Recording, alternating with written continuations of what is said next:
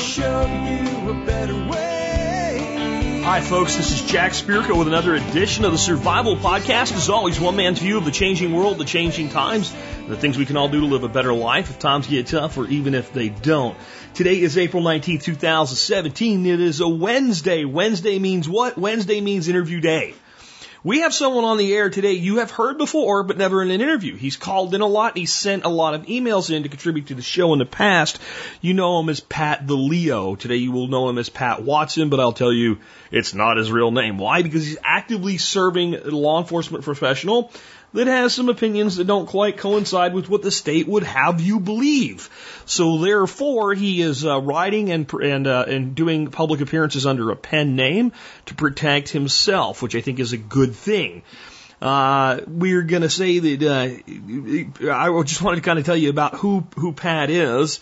Pat has served an active duty military member in the Coast Guard for over 8 years, completing several overseas deployments for missions including anti-piracy off the coast of Somalia, counter-narcotics patrols in the Caribbean and Pacific theaters, as well as domestic Coast Guard deployments. He is currently a local law enforcement officer in Florida and is constantly training and learning new skill sets to bring his profession and use for on- and off-duty survival.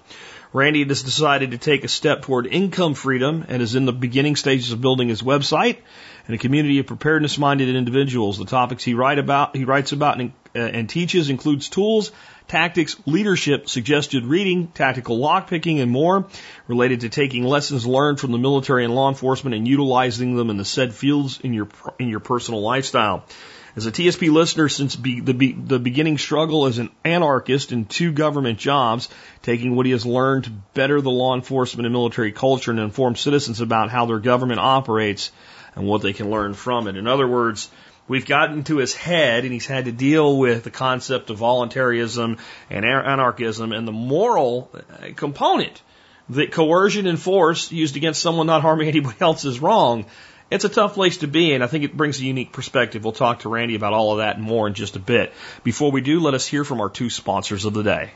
Hey guys, if you're like me, you're always concerned about the reckless economic policies of our nation. One way to ensure your wealth is to keep about 5 to 10% of it in precious metals like silver and gold. And my first choice when I'm buying either is JM Bullion because I get personalized service, free shipping, and better pricing than the big silver houses all in one place. Check out jmbullion.com to learn more. Hey, if you're like me, you know what a gun without ammo is. We call that an overpriced club. That's why I go to bulkammo.com and keep a good stockpile of ammo for all my guns at all times. And it isn't just great price and availability that keeps me going back for more. Nope, it's lightning fast shipping and exceptional service. Give bulkammo.com a shot and I promise they won't let you down. And our TSP Business Directory supporter of the day, New England Defensive Training. They provide NRA certified instruction and training in self-defense in and around Maine. Go to newenglanddefense.com to learn more. Again, New England Defense Training and TSP Business Directory. Remember, you can always find members of this audience to do business with at tspbiz.com and can list your business there for as little as $5 every 6 months. Next up, let's take a look at the year that was the episode. Lots of interesting stuff going on in the year 1987, but my decision over which one to read was kind of easy because like most Americans who were alive at the time, I remember it well. I think you'll know it as soon as I say it. Anyways, Alex Shrug has 2 for us today. South Palm Bend has 1. We have Saving Baby Jessica, contributed by Alex Shrug. And if you don't know what that's about, when I start telling the story, you might remember it, or you just weren't around yet or old enough to know what was going on. A single European act is passed, which kind of leads to the EU. And Saving Haiti and Then the World, contributed by Alex Shrug. Notable births this year. Elizabeth Smart, age 14. She was the girl that was kidnapped in her Utah home and rescued 9 months later.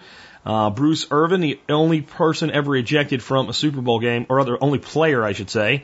Tim Tebow, a quarterback famous for kneeling in prayer during a game. He is now a minor league outfielder for the Mets organization. I got to stop there a second.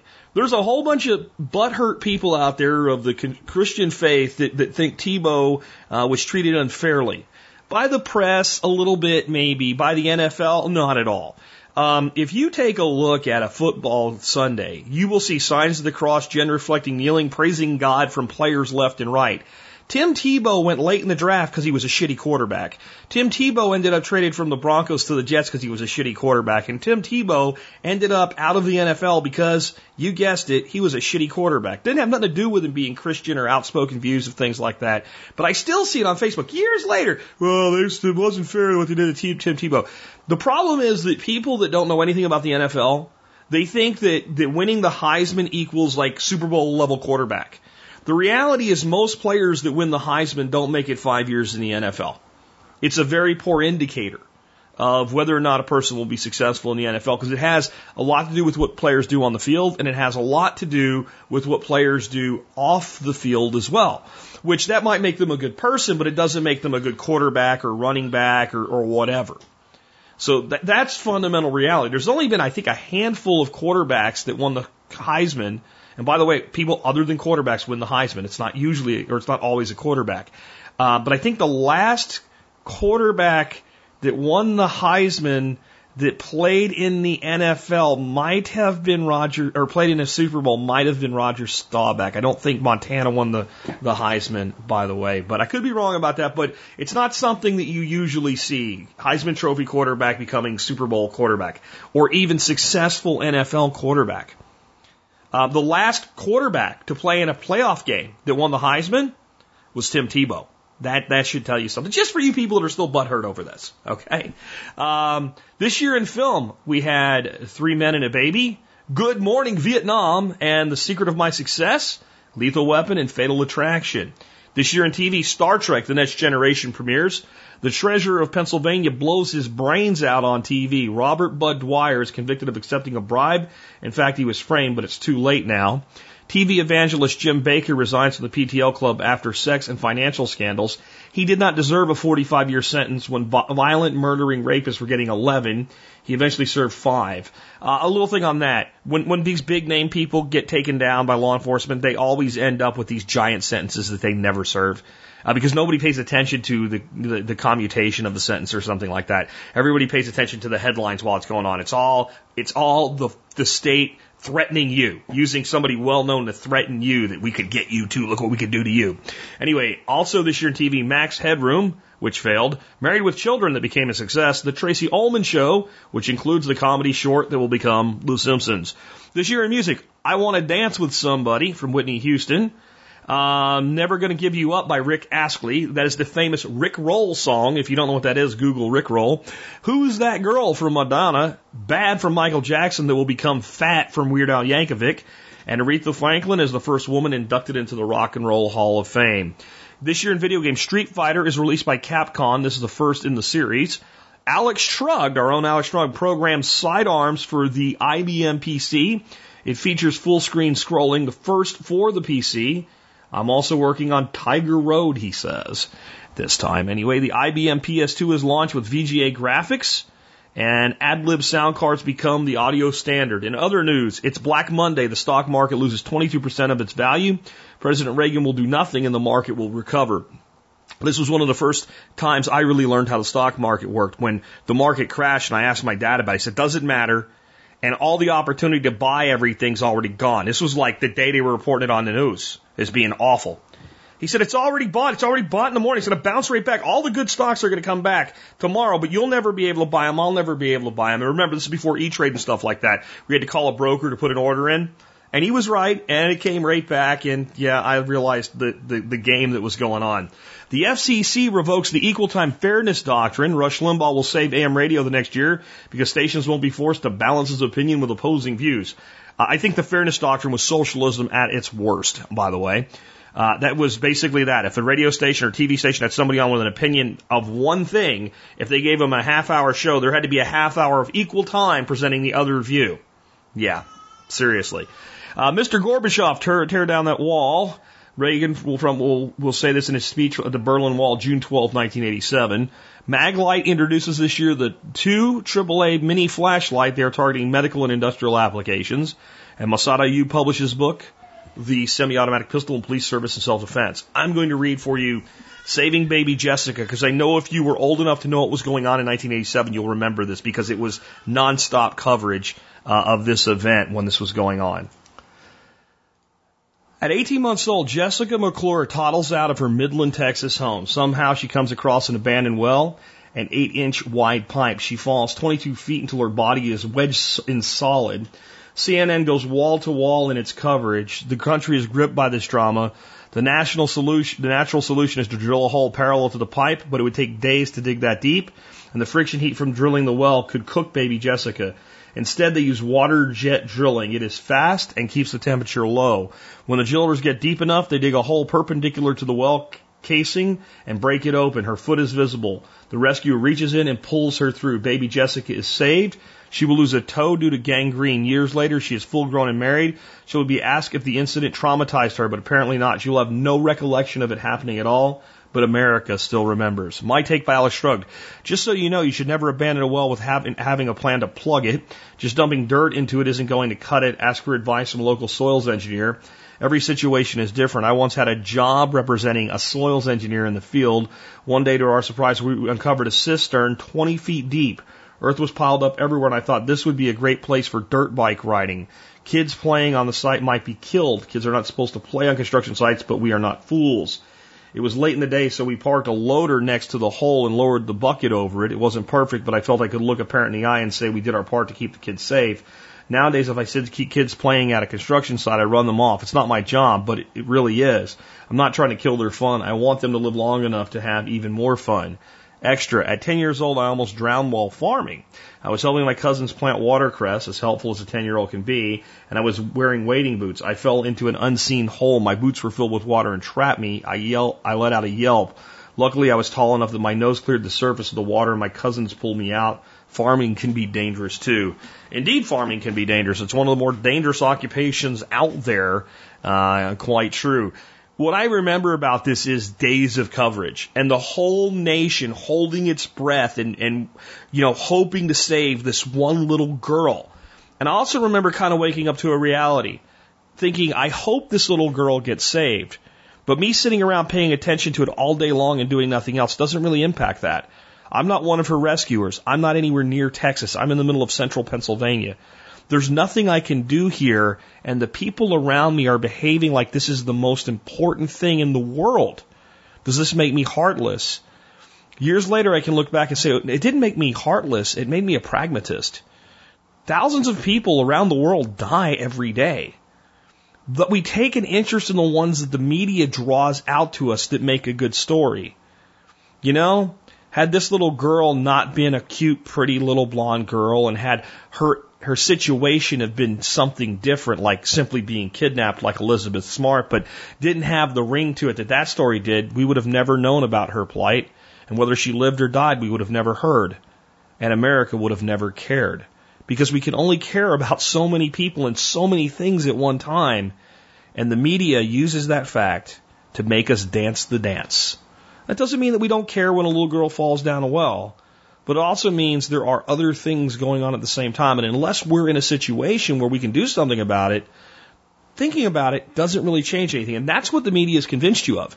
That thinking about whether or not there's going to be a war with Syria actually is important.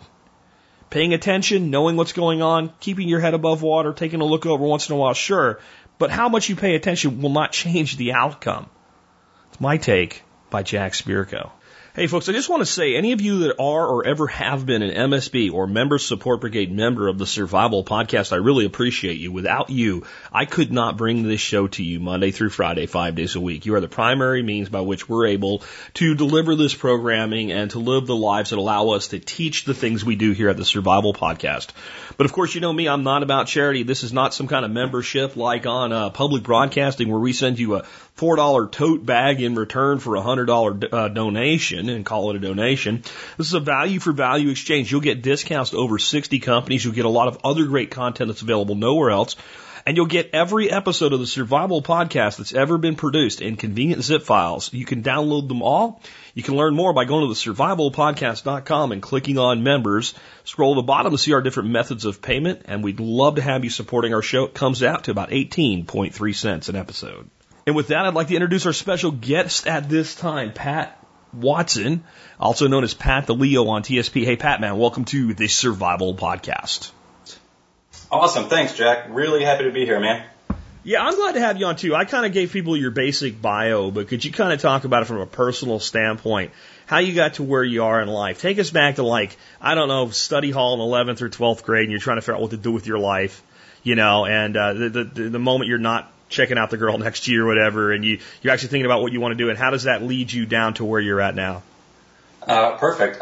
This one's kind of two separate roads. One of them would be how I ended up in the military and law enforcement, and I could talk about that for hours, so that might be a topic for another time, but my great-grandfather was a U.S. Marshal. My grandfather was a Army Ranger in Special Forces, and I'm pretty sure did some work for an agency, and my dad was a 30-year cop. So we'll switch now to how did I end up doing the website and the lockpicking and the survival course. That one's kind of fun. One of the earliest memories I have is my old man came back from an officer survival school. And when your dad's a policeman, it's kind of, that wasn't always the talk of the town like that. It wasn't what we talked about at dinner every night, but occasionally he'd get a little loose and tell some stories that were a little exciting or had some bad language in it. And it was fun just to be around and listen. So one of the earliest ones I remember is he comes home from training and says, oh yeah, well, if we're going to put bad guys behind bars and, handcuff them and put them in a cell, then our instructors said that, in order for us to be better with our survival, we should know what they're thinking and know how that feels. And they kind of taught us how to break out of that so that we can prevent it. And I thought, oh my God, a little nugget of information just went into my brain and it never came out. And, right then and there, he's like, all right, well, here's my handcuffs. So he put the handcuffs on me behind my back. And he's like, well, they said, first for us to hide a handcuff key so that at least we had the concept mentally of people might be hiding keys. And then they searched us and, he said, I put my key, in my cheek or under my tongue. And then, me and my buddies, we all got searched and then they put us in a jail cell and they locked the door and they shut the lights off. And, he said, the first thing I did was I took my hands from behind my back and I slipped them under my butt and I got my hands in front of me so it was easier to work. And I tell that to people all the time now that I work with that are law enforcement or military, and they go, oh my God, I didn't know you can do that.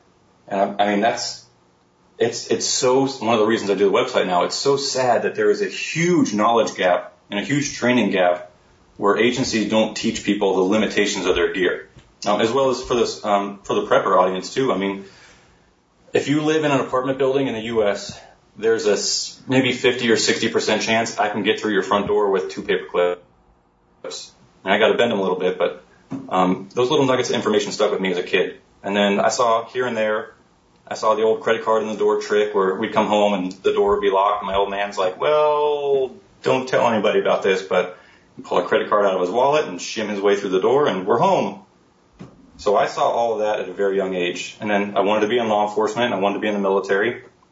And I actually spent a little over 10 years. I'm still active right now, but my contract should end within about 30 days with the U.S. Coast Guard. And I didn't know anything about it before I joined. I did some research. I talked to some people.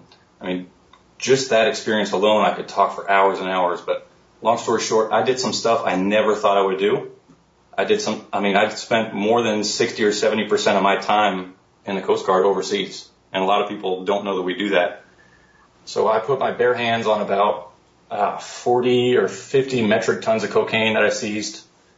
I put my bare hands on about 45 different Somali pirates that we captured during the kind of when the Captain Phillips movie was going on. So we spent a lot of time overseas, a lot of time in foreign countries. That led me to take my skill set to another level. So I was worried about capture overseas because that did happen occasionally.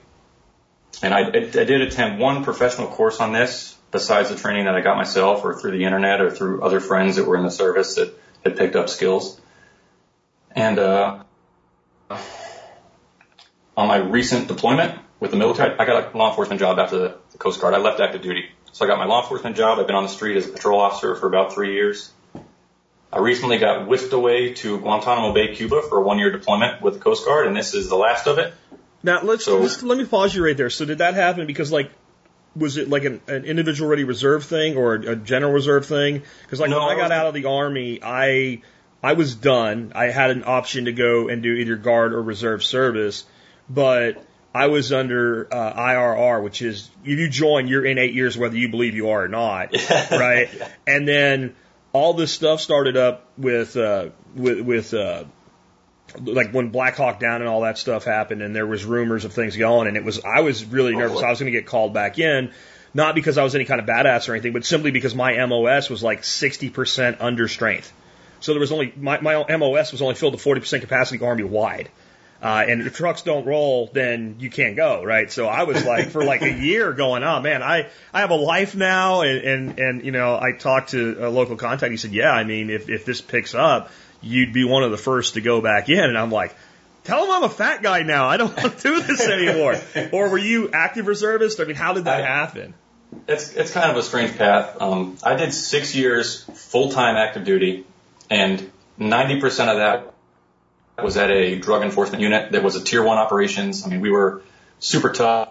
We were super deployable. Our bags were packed by the door 365 days a year. Sometimes I'd come home from a deployment and I'd take my clothes out of my bag and put them in the washer. And before they came out of the dryer, my team leader would call and say, hey, pack your shit. We're going overseas again. So that was 6 years full-time active duty. I left completely. I said, I'm never doing this again. I have so many skill sets. I'm so smart. Oh, this is going to be so great. And then about 5 or 6 law enforcement agencies turned me down. And I was like, you have got to be kidding me. So, and that's a topic. I actually mentor people now that are trying to get hired. So if you want to contact me, if any of the listeners are interested in that, that's fine. And I have almost 100% success rating with mentoring people on how to pass their oral boards and, you know, what to expect for their testing and their application packets. So I said, well, I need some beer money for the weekend. So I'll get back in the reserves. I won't deploy. I'll drive to the base once a month. It'll be easy. And they said, hey, welcome to the reserves. Get ready, because in a couple of months we're deploying for a year. And I was like, you again, come on. So, and right about that time, I was like, well, at least I have some beer money. Then a local law enforcement agency called that had my packet, and they said, hey, guess what? You're hired. And I'm like, oh, God, that's good news, but now I'm juggling here, and it was just a mess. So this was actually the most stressful year of my life this last year, so I am very happy to be home. And I've been listening to the Survival Podcast the whole time, and I got to tell you, while I was in Guantanamo, I worked the night shift the whole time. And the Zello community was just fantastic. I loved it. They were a big help in helping keep me sane out there. Well, I appreciate that, man. Let's talk about what you're doing now. So you're back home. You're a local law enforcement on patrol, and you're doing this website under a pen name because well, some of your opinions may not completely jive with what the state thinks, right? Even if I don't say anything illegal or outside of policy, that doesn't mean that there won't be repercussions. Yeah, I get that, but so you're taking a risk with this anyway. But by doing it under a pen name, you're pretty safe because even if they figure out it's you, it's like, well, it's not you because I'm not doing it as me, right? So you can't possibly be representing the department or law enforcement as a whole or whatever because you're not your pseudonym. So, but what made you decide you wanted to do this thing with your website in the first place? First off, which you say all the time on the show, I love to teach. That has been my knack since grade school and high school and the military and even in law enforcement now. I love teaching. And the internet is just such a great way to take a knowledge base and transmit that to millions of people. So I love that. I'm also struggling a little bit as an anarchist, as a law enforcement officer and in the military. And this is my first step towards financial independence and kind of doing my own thing. And I eventually want to phase out of law enforcement work and just do my own thing. Another one is there's a huge gap in government training, so I'm trying to fill that gap. The things that I teach, I have never seen any agency teach ever. I mean, the FBI has some lockpicking stuff, and I'm sure the CIA does some counter-detention stuff, absolutely. But those aren't agencies that most people work for when you think law enforcement. And the last one is I did attend one professional school in this realm that was an urban survival school, and I wasn't prepared to do my own thing at that point. And I wanted a little more street cred. I wanted a little more field testing. But the instructor was just a loser. And I paid a lot of good money, and so did my friends that were in the course. I paid a lot of money and took a lot of time off work to go to this course. And it was just embarrassing. I mean, the instructor was lazy. He was out of shape. He didn't have a resume to teach this. And if he did, he didn't tell us. I mean, there was one point where he was sitting right next to his slideshow with a projector, and he had a laser pointer which he could have stuck his arm out and pointed at the screen, but he was using a laser pointer and it broke. So he stopped class. He's looking at this laser pointer and he's like, "Oh, let me try the batteries." And I stood up. I'm like, "I have batteries in my car. What do you want? Let's do it." It's the parsley thing with the chicken soup I'm always talking about. God. Like, one thing derails and the whole thing's gone, you know? Like, here's a recipe for chicken soup. It calls for parsley. I don't have parsley. Just make the freaking soup. Yeah, I mean, like, you're really not a guy thinking on your feet, which you should be in this business, I would think. Oh, yeah, absolutely. So that was the defining moment. I had known that I wanted to do it, but at that moment, it was kind of like when I picked my boots up and I pulled them tight and I was like, you know what? If this loser can do it and I'm paying him this much money and this is all I'm getting, I'm like, that's it. From now on, my efforts are 100%. I'm doing this. I'm doing it for myself and I'm doing it to help people. And I promised myself right there, I said, I will never charge as much as this man charged, and I will always provide much more content and much more skills to my students. Awesome, man. Awesome. I think that's great. And I think there's a lot of people that get into this world of teaching, of doing workshops, of doing whatever, that come to it from that. I remember listening to Gary Vaynerchuk one day say basically when he got into all the speaking and doing the podcast and all, he just kind of looked at everybody that was out there doing it in the space he wanted to be in and went, I can do that shit better than them, you know? And like that was the whole thing. And like then he thought like, well, then shut up and go do it instead of bitching about it. And I think that like there was part of me that like that's how I started this podcast. Like I was listening to AM radio going, this is all bullshit.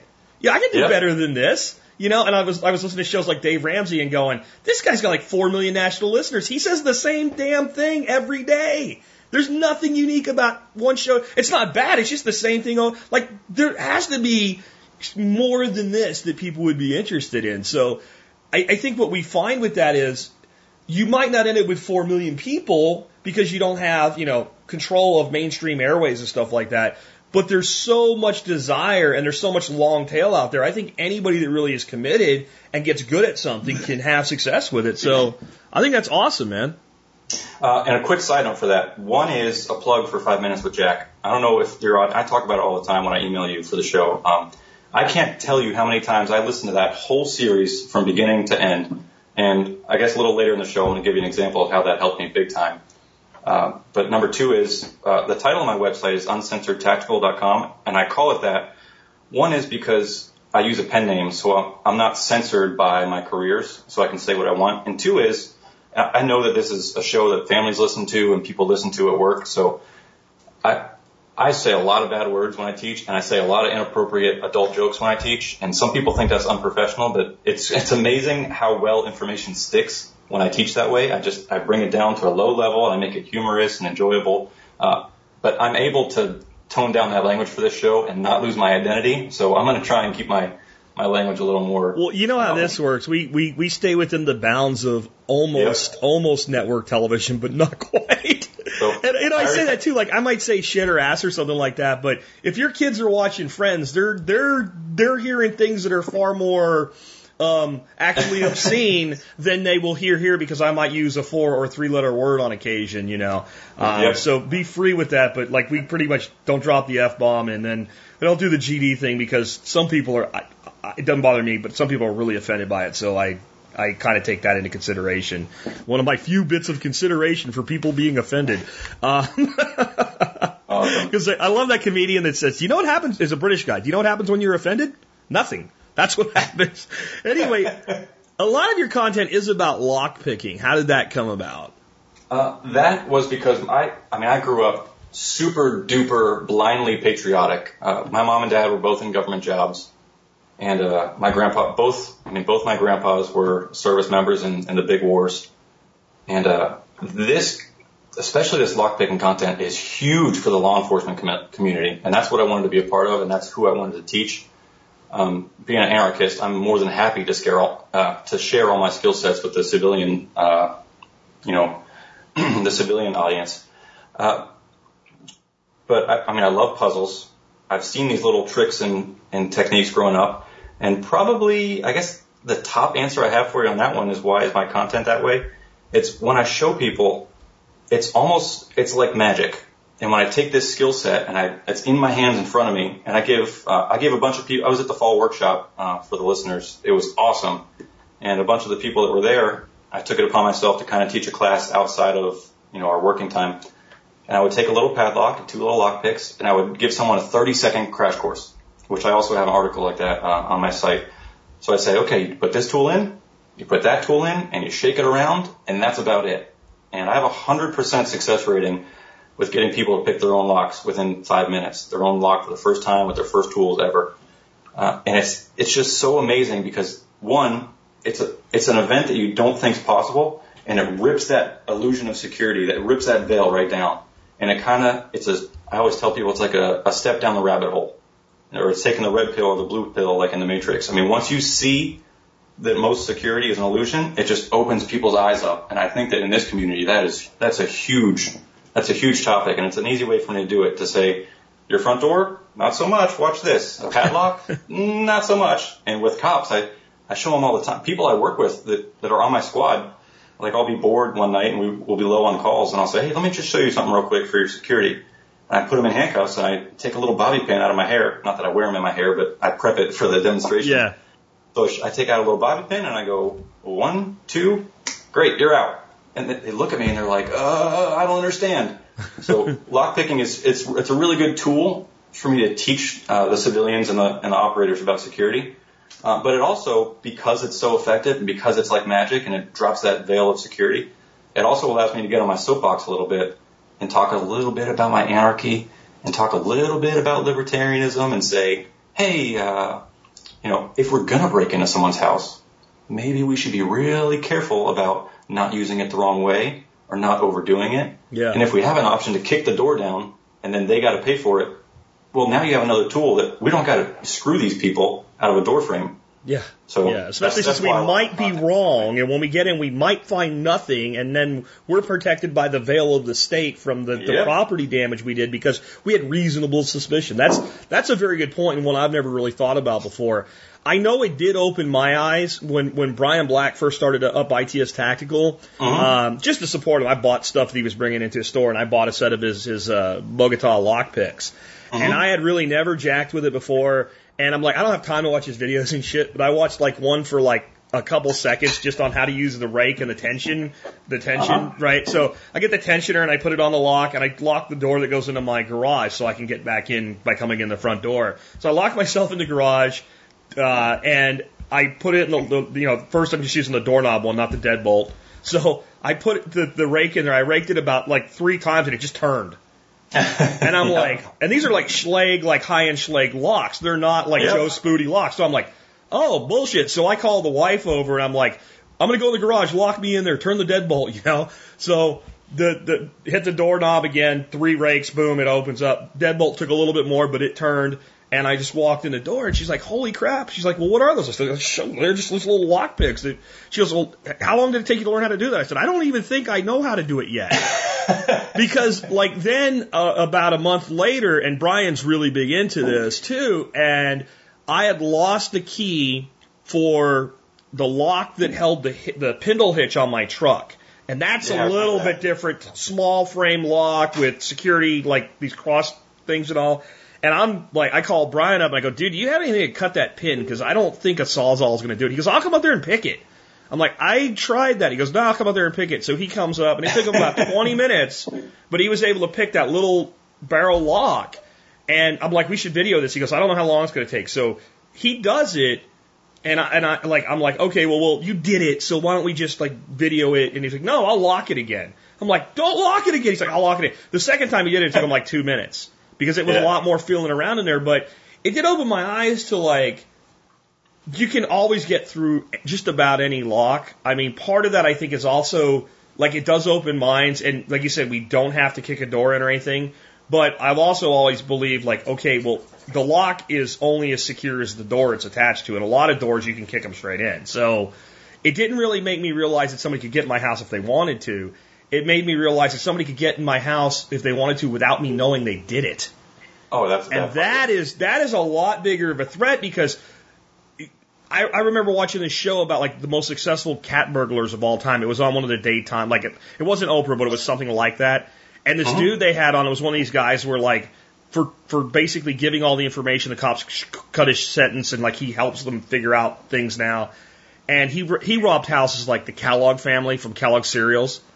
And what he would do, he'd break in a house during the day, go in the master bedroom, because that's where all the good shit is, lock the door, and start going through shit. And then just go out the window. And if somebody, he'd do it while people were home, and if dad comes to the door and the bedroom door is locked, the first thing, what does he do? He blames the wife.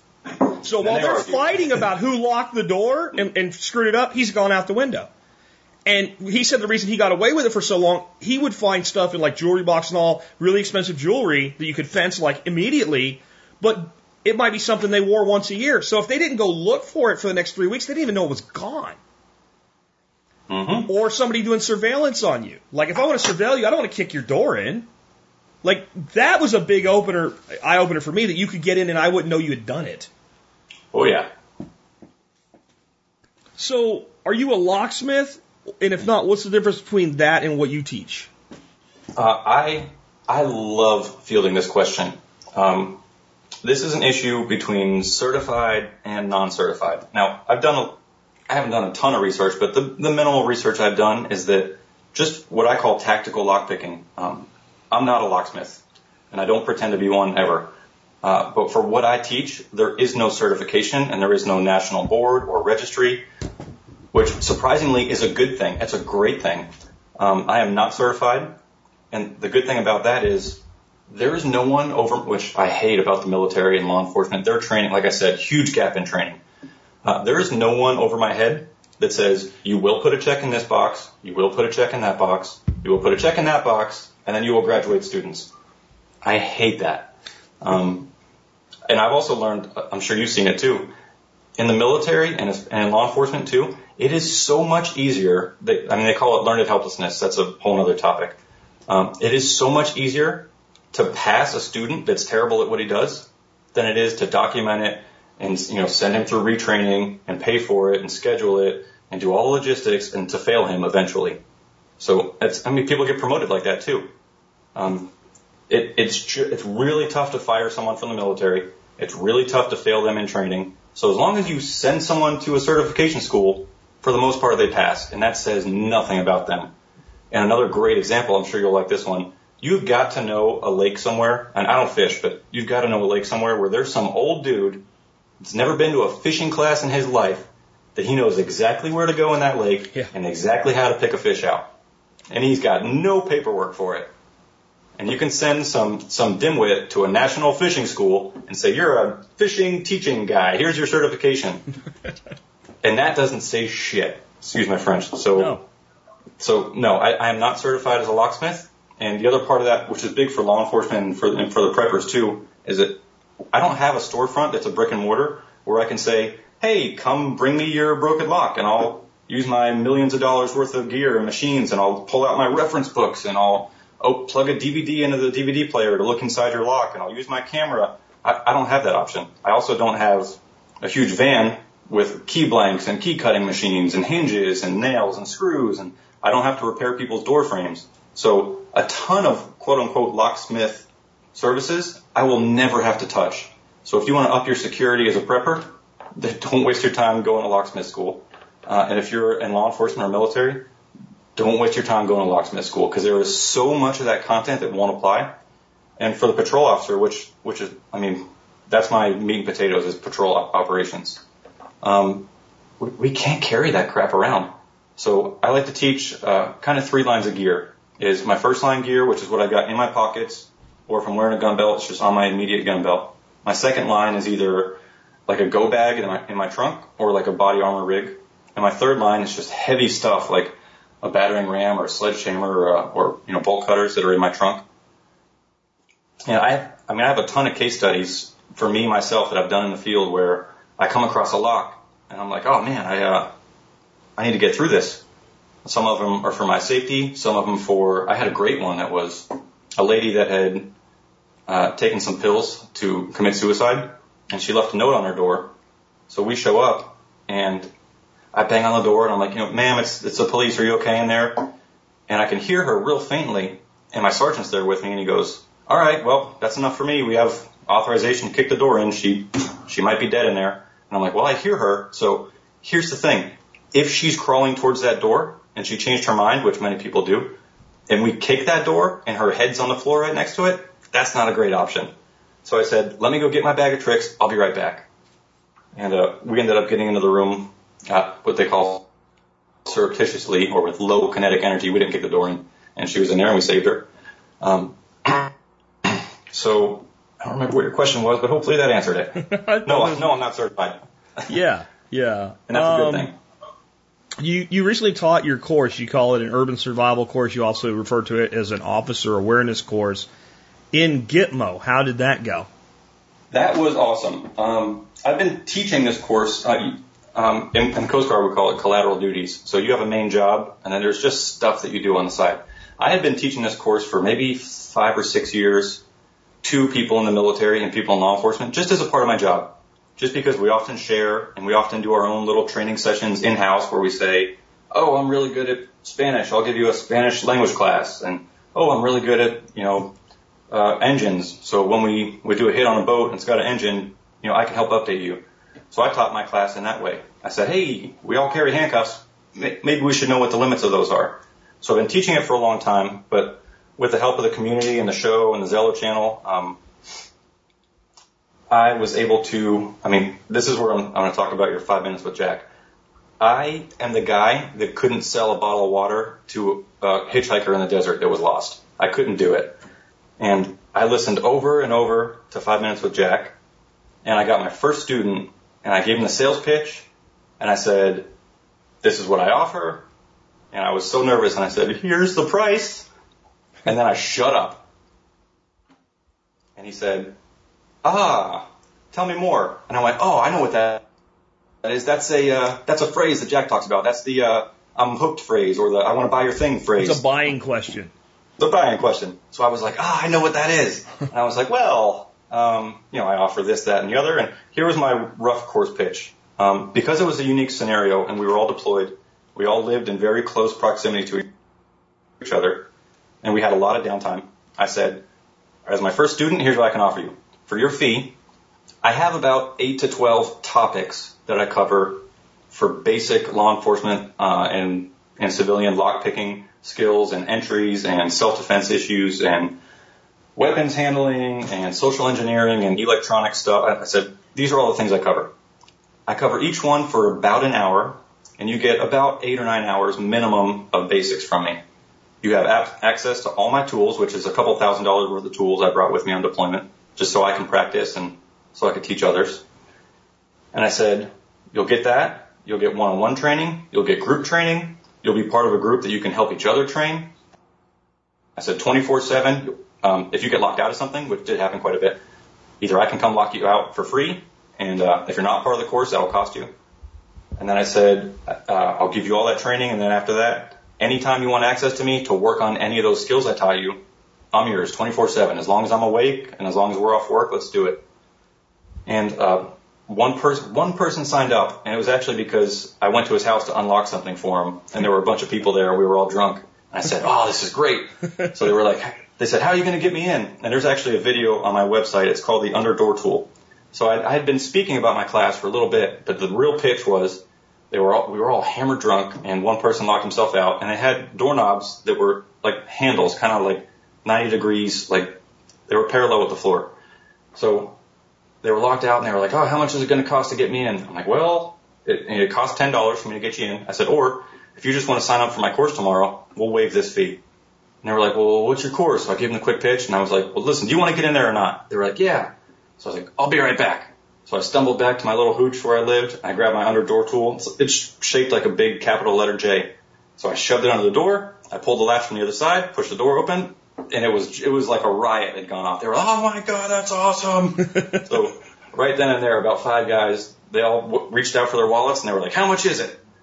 And I got my first 3 or 4 students. So that's my pitch. And then 5 minutes with Jack also helped, because one time I was in the gym with one of my students, and we were talking about the course. And I remember you saying something about firing customers and about sales, about just waiting, and a bunch of other lessons I had floating around in my head. So I'm talking with a student, and a third party walks up, and he goes, hey, I heard you were doing some teaching. And I said, yep, sure am. And he said, oh, well, what's the course about? And the guy was kind of an ass. He was kind of an alpha male, like, oh, I'm smarter than everyone. I was like, well, I teach this, that, and the other. And I said, I offer 8 hours of content. I give you access to my tools. I show you where I get all my tools. I don't lie to you. I don't withhold information like some martial arts sensei. I give you everything I've got. And he said, yeah, but can't you just learn that somewhere else? And I went, sure you can. Bye. And I went, that's exactly what I said. Yep, good luck. Yeah. I said, if you're not interested, I'm not going to force you to pay for it. Yeah. And I waited about 3 seconds, and I looked at him, and I took one step away, and he went, well, let's talk. Yeah. The truth is the most powerful word in sales and marketing is no. Is no, yep. It's no. Well, you have to sell this to me. No, I don't. You must sell it to me. Okay, I guess, if you really want it, but for you it's going to cost more. And I mean, sometimes I know I come off like a jerk with that, but the reality is, if you are serving more than, 2 people, you have to divide up your time and resources in serving them. You only have so much time every day to serve your customer base and to make sure they get what you've promised them and things like that. When you're dealing with an asshole who monopolizes your time and he's either not going to spend money with you, spend an extremely small amount of money with you, or actually cost you more than they've spent with you, every second you're spending with that person, you're not spending doing the support and maintenance and upkeep for the people that actually are good customers.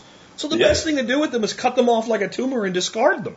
Because that's what they are. They're a cancer, and they will eat your business from the inside. Another person that kind of followed that was also Brian at ITS, and he basically fired a customer that wanted to buy one of their $300 bags. And she's like, I'm going to file a lawsuit. And they're like, I'm pretty sure you can't legally force us to sell you a bag. You're gone. Bye-bye. You're out of here. And it was like that. I think that helped them a lot too, because it was done kind of publicly. So people were like, wow, they're serious about this. They're going to take good care of us, but they're not going to deal with people that are, irrational.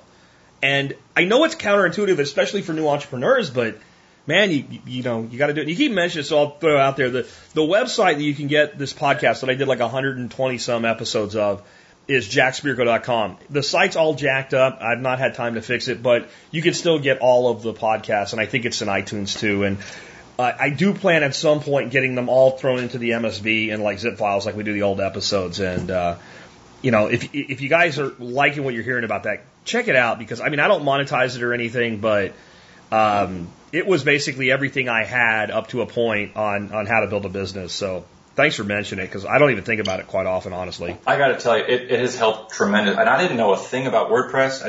I had started an old website a long time ago, maybe 2 years ago, when I was in law enforcement, just getting in. And I did one of those plug-and-play websites, and I was like, I know Jack says to use WordPress, but let me just get my feet wet. And I did. And then I had a tough time, doing email subscriptions. I had a tough time tracking my results. And I said, you know what, let me just do this right. So I started Uncensored Tactical, and I'm doing my own thing, and I'm actually looking at my screen right now, my seat panel, or my the dashboard. I'm in my dashboard right now and just kind of cruising around, and I have learned a ton, and that has been a big help. Yeah, the thing with WordPress is, if you want your site to do something, somebody's already built a plugin that does that. And most of them are free, some of them cost money, but even if it's a plugin, it's like a $50 plugin. To hire a coder to make your website do what that $50 plugin would cost you $1,000. Right? And because it's open source and developers can develop things and sell the $50 plugin to 1,000 people and make $50,000 off it, they don't have to charge one person $5,000 to do it. And it just works out better for everybody. So yeah, I'm big on that too. Let's go back to you though. What are some of the most common questions you get about what you teach? Usually my icebreaker is some lock picking. I also teach some weapons disarm, some martial arts stuff. And I do a lot of reaching out to the community, and I like to explain what's happening behind the scenes in law enforcement and military operations. I think, and that's one of the missions of my website, is if more people knew what we really did, there would be an outcry. They would lose their minds. Or it also helps you understand why we do some of the things we do, whether good, bad, or indifferent. But like I said earlier, my icebreaker is lockpicking. And almost every time without fail, the first question is, oh, well, can you pick this? Or can you pick that? Or I got a car, can you pick? Yep, I can do that too. I got a filing cabinet. Yeah, I can do that too. What about the locks that have the squiggle? I could probably get those too. So then, I mean, that's a great icebreaker for sales too. I say, well, why don't you swing by later? I'll show you some of my tools, and we can talk some more. But that's the first question I get. And the answer is usually, it depends. A lot of times, because everything is so cookie cutter in this nation, a lot of times the answer is absolutely yes, I can pick that. Sometimes the answer is it depends. Sure. Especially if they don't have a lot of details. Another question I get a lot is, well, is it legal to have those? And I tell people always, well, for the most part, you're probably okay, but that depends too. I think, I'm going to mention a website here. It's TOOOL.us. They have a map of the U.S., which is by state, and they show you kind of which states they divide their lockpick laws into.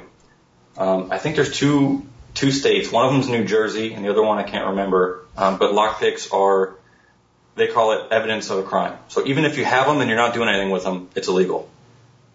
Most of the states in the union, you can carry them, you can have them. Most cops won't know what they are. And if you get stopped by the police, it's not likely that they're going to go into your wallet or your glove box and look at those and go, ha, got you. Because they don't know a lot of the laws either, and especially something real specific like that. I mean, I got to do an article on that too and just show you the amount of paperwork we're required to enforce. The legal book that we use on patrol, it could be a doorstop for an oak door. It's huge, and we don't remember all that crap. We deal with people that hurt people that steal stuff, and that's about it. So they won't probably know either if they stop you and talk to you about it. But I do have a quick article on my website for the legalities of lockpicking. TOOOL.us is a great site too. They have that map of the U.S. And then I also get another question about, can I bring this through TSA? I have no idea why. I scratch my brain all the time. They always ask me, is it legal? Can you pick this or that? And then they say, can I bring it on an airplane? I've looked at the TSA's website a number of times. There's nothing on there that prohibits that.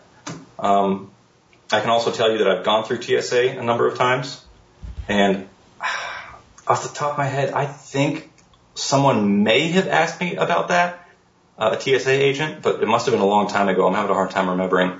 But I think the conversation went something like this. Oh, is that your wallet? Yep. Oh, what are those things in there? Lockpicks. Oh, are you allowed to have those? And I said, I'm in the military. And they went, okay, have a nice day. That was it. They don't have a clue. They got no idea. They have no clue. And that doesn't matter anyway, because that's not the TSA's business as far as I'm concerned, because you're not going to hijack an aircraft with a lockpick. Yeah, I got my tension wrench. You better take this plane to Cuba right now. You're serious. Yeah, you're going to get your head kicked in. I did pull up that map. The only state that I see that lockpicks are just absolutely illegal, believe it or not, is Tennessee. And I when you said Jersey, I was like, well, of course, everything's illegal in Jersey. But no, they're completely legal. The different levels they're just legal by statute. In other words, it says, the state says they're legal, but to do anything about it, they have to prove criminal intent. So there's a big misunderstanding here in Texas. Let's say you're caught doing something and the state says it's illegal, and you have lockpicks on you, it's a second charge. Yep. No. They have to prove that those picks were in some way usable in what you were doing. So if you punched a convenience store clerk over an argument about how much change you got, it could be simple assault, but they can't add a second charge. If you were actively trying to figure out how to get into the convenience store when it was closed and you had picks on you, now it's a second charge. So it's not as cut and dry. I do think there are some states where it is that way, though. Like, you break any law and you have picks on you, then they could say there was intent to do further crime. So I don't really know how that works out, but don't go around doing stupid things in stupid places with stupid people. You beat me to it, Jack. You won't have a problem, right? The famous words of Frank Sharp Jr. But Tennessee, they're just flat out illegal. That dumbfounds me. But Tennessee is weird. It's like one of the really free states, and then it has these stupid laws that don't make any sense. Yep. And I guess my other thing is, well, what is a lockpick? That is a good question, because I know there's one federal law that lists lockpicks. The only one I found. There's actually two of them, and they parallel each other, and they're almost word for word. And they say you cannot send a lockpick or a lock opening device through the mail, which is ridiculous. Because people do it all the time. It has no teeth. There's no enforcement mechanism. And I Googled the heck out of it to find any case law on that. Yeah. And I can't find a single issue of anyone ever having that. Well, let's just any enforcement. Lock picks for sale. Yeah. Yep. We have 1.14 million results, and it looks like there's all kinds of stuff we can buy. Zip guns and everything, you know? So I couldn't tell you, I mean, if worst case scenario, if I send some paper clips in the mail and I show you to bend them a certain way, you got yourself a lockpick. Yeah. So that's a tough one to answer. Well, and I've seen like the credit card ones that you punch the picks out whenever you need to use them. Yeah. And I've seen some marked like computer repair tools or something like that. Like, you know, because you can get into a computer case with them and stuff like that. Or, I mean, if you think about the fact that like some of the tools that we use for maintenance on our guns, the little things that like dental picks and stuff make pretty good lock picks. So that's what I'm saying. Like, even if you live in a state where it's iffy, there's things you can carry that can be used as lock picks that if they said, well, what is this? Well, this is a gun cleaning implement, or this is for maintenance on my computer, or whatever. If they actually traced it back to its source, and what is the intent of this device, it is, you know, they would never be able to prove that the intent of the device was to be a lockpick. Tennessee. Just a pretty design. Tennessee, get into the modern world. Jeez. For a state with no income tax, my God. So what do you think the biggest benefit would be to maybe not law enforcement, but the prepper community as a whole in taking your course? Absolutely. That's why I'm here. And I'm thinking maybe sometime next month, I have some admin issues I have to take care of out in Texas. And I know a lot of the people that showed up at the workshop were there. So I'm probably going to be doing a course out in Texas next month. Why for the prepper community? This is a big turning point for me. For being an anarchist, I do not want to hoard all this information for law enforcement and military. And it has tons of application for the survival and preparedness community. The first one is, if you have access to your lockpicks, but you're locked out of something, you no longer have to wait for, if it's an openable lock, of course. I'm not going to teach you how to crack safes. I don't know how to do that, or I don't care to. But if you're locked out of a vehicle, which happens a lot, or your car, and maybe your car keys are in the car, but you have some secondary options in your wallet, which I always keep as my first line gear.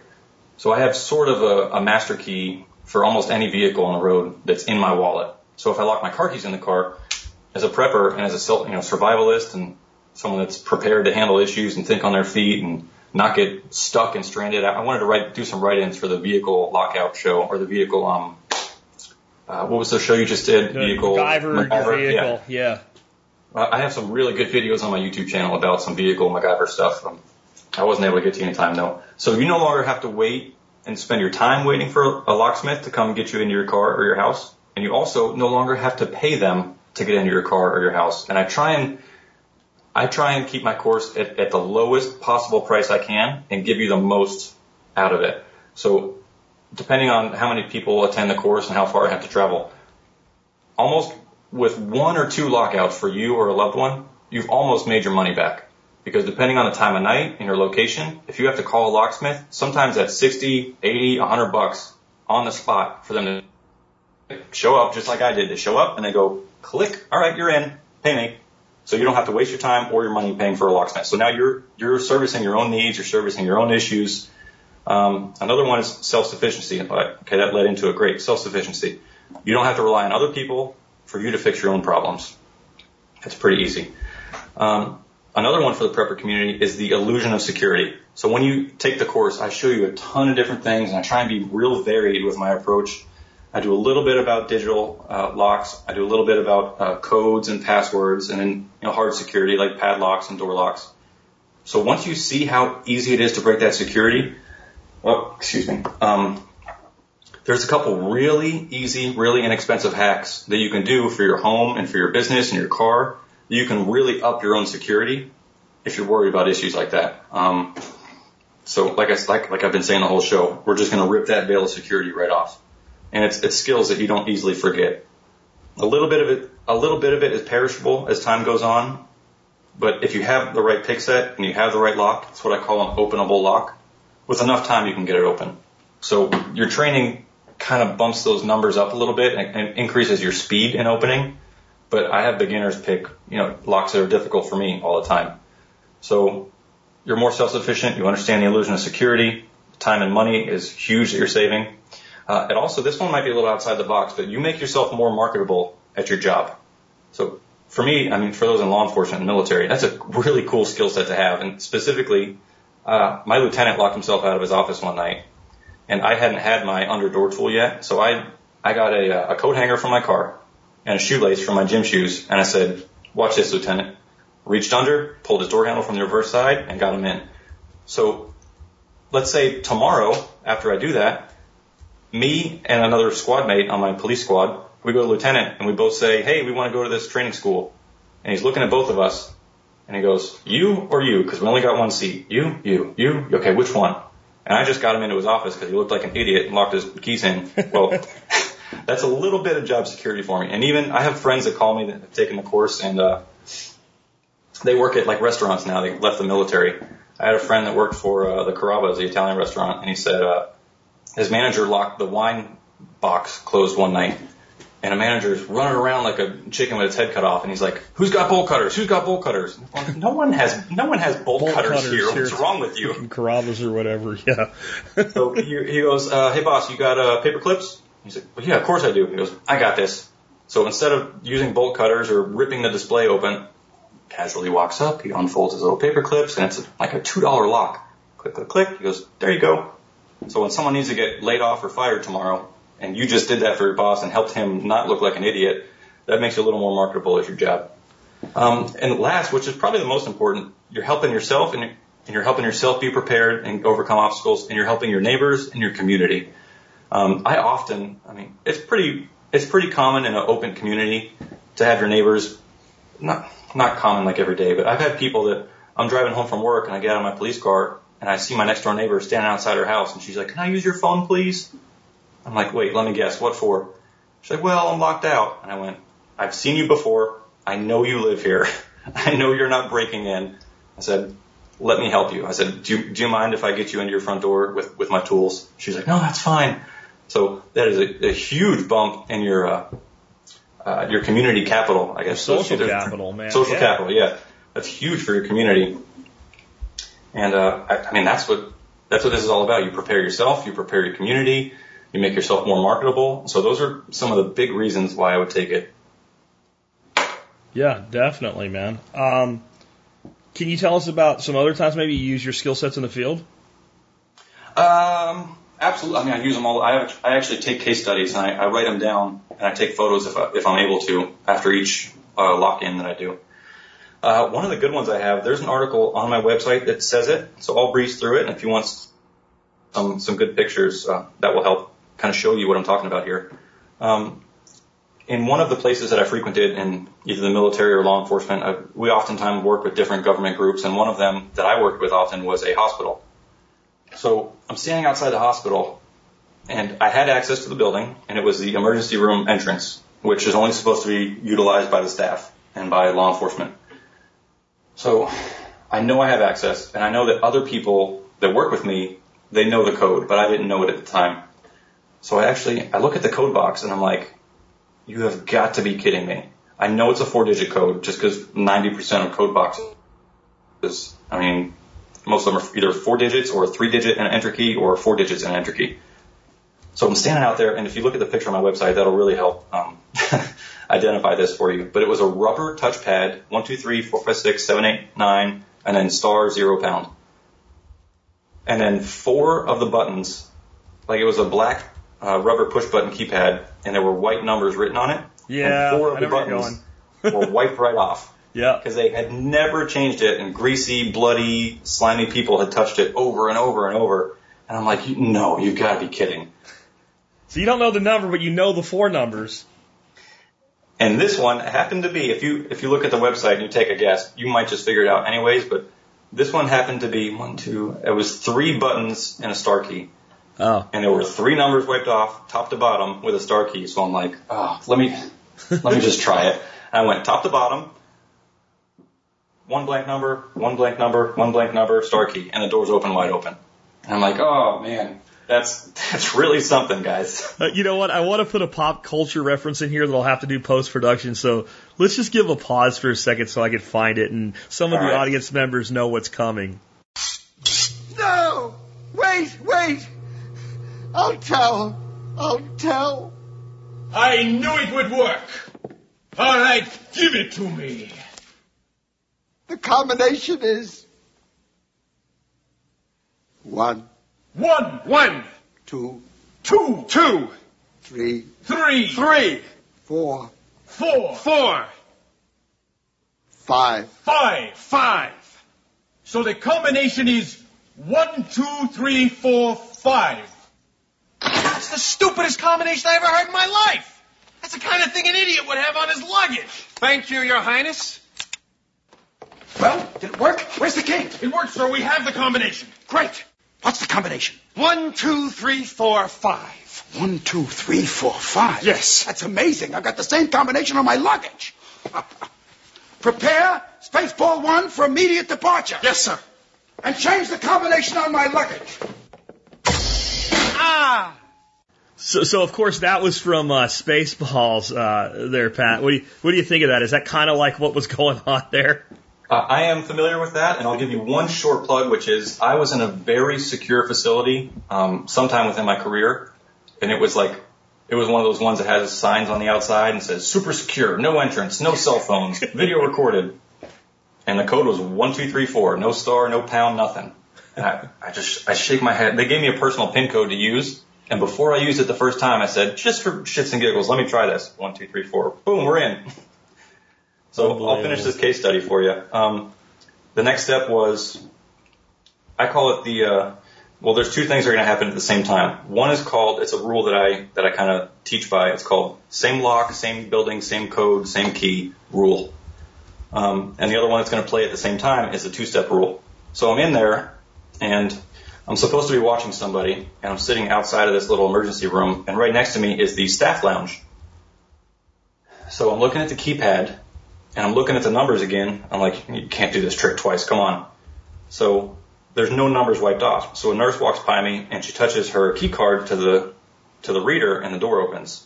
I'm like, oh, that's why the numbers aren't rubbed off. It's just a key card. I'm like, but I bet you there's a code too. Yeah. So before I try the same code that worked on the outside, I stand up and I look around, and I'm thinking to myself, okay, two-step rule applies. And I read this in, I don't know if some people in the audience are going to giggle or not, but I read this in a Navy SEAL book, maybe a decade ago. And he said, and this was I think it was Richard Marchenko was the author, and he said, people are so lazy that even when they use security, they do it to a lazy level. So if you have a key for your filing cabinet, it's probably within arm's reach of the filing cabinet. You don't want to go down the hall and go up the stairs to get your key. You put it somewhere but nearby. And that applies with written down passwords and everything too. So I'm thinking of that, and I teach people that. And I stand up and I look around, and I see a corkboard where people can hang like announcements on it and whatnot. And that's right next to the lounge, the staff lounge, with the locked keypad door, security door. So I look at it and I'm like, could it be on here? Really? Could it? And then I actually have some pictures of this too. It's funny. I have some pictures of that on my website.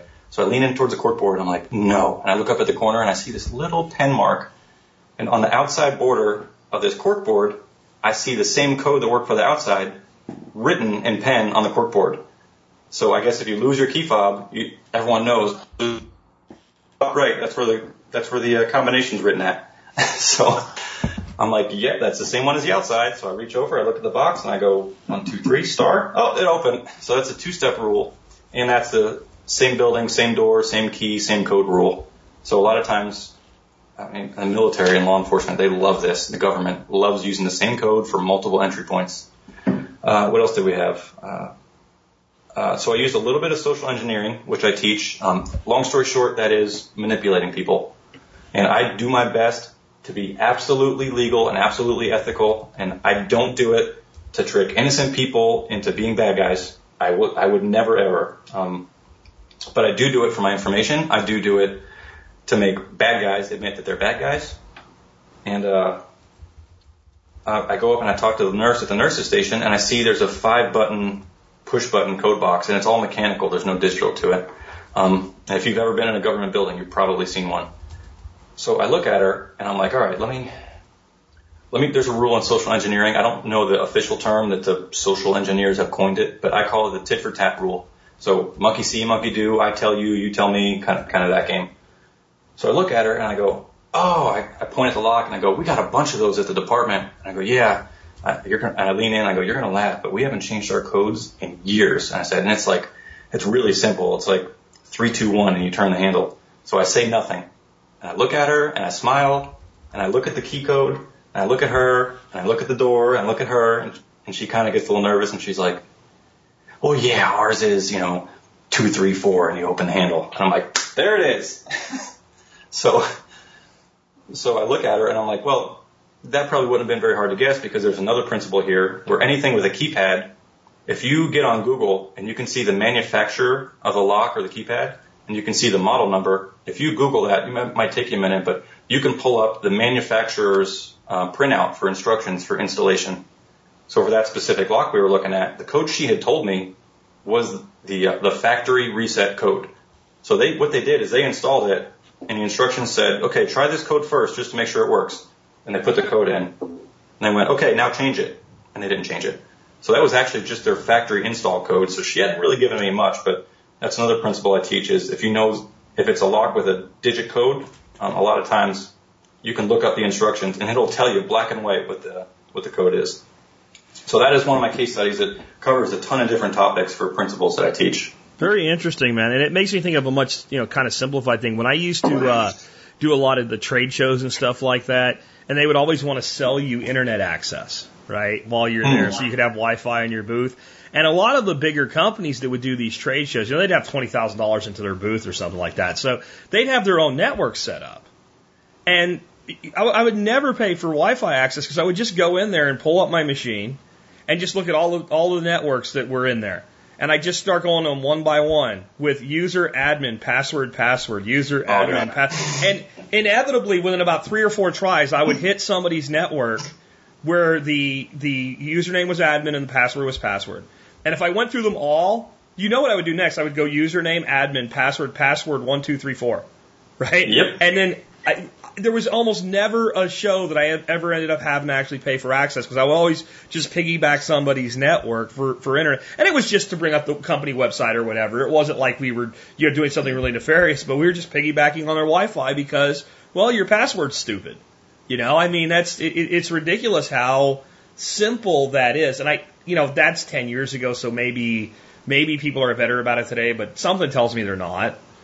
You can Google most frequently used, what do they call, internet passwords or site passwords, computer passwords.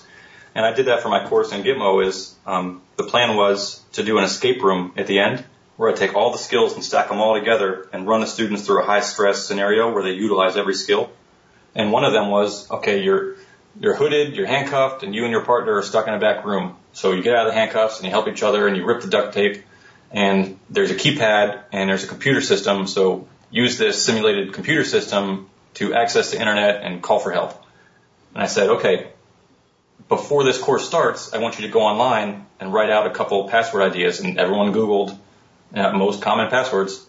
And, there was a punishment reward system where I said, okay, type in a password and let me see it. So they type in admin 1, 2, 3, 4 or user 1, 2, 3, 4 or just 1, 2, 3, 4, 5, 6. So they had maybe 5 or 6 in their heads, and if they got it wrong, they did a couple push-ups and they jumped back up. If they got it right, they got out of the room and moved on to the next stage. So yeah, you can still Google that stuff. And from what I saw last year, I saw a 2015 chart that was it was just terrible. 1, 2, 3, 4, 5, 6, 6, 5, 4, 3, 2, 1.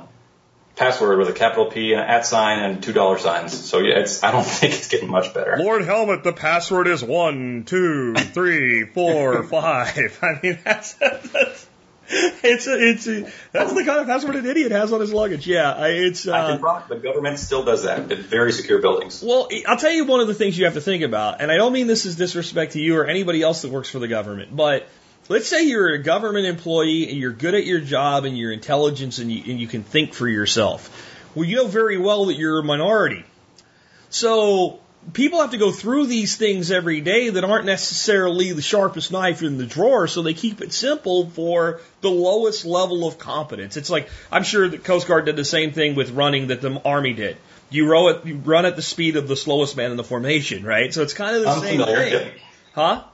I'm familiar with that. Yep. Yeah. So like that's what they're doing. They're operating at the intellectual capacity of the lowest member of the group, which in some cases is, well, kind of low. So let's make a shift here toward the end because, I've got a law enforcement officer on the show and I don't get to do this a lot. Can you talk about maybe some general experiences from your military and law enforcement work that will help our audience?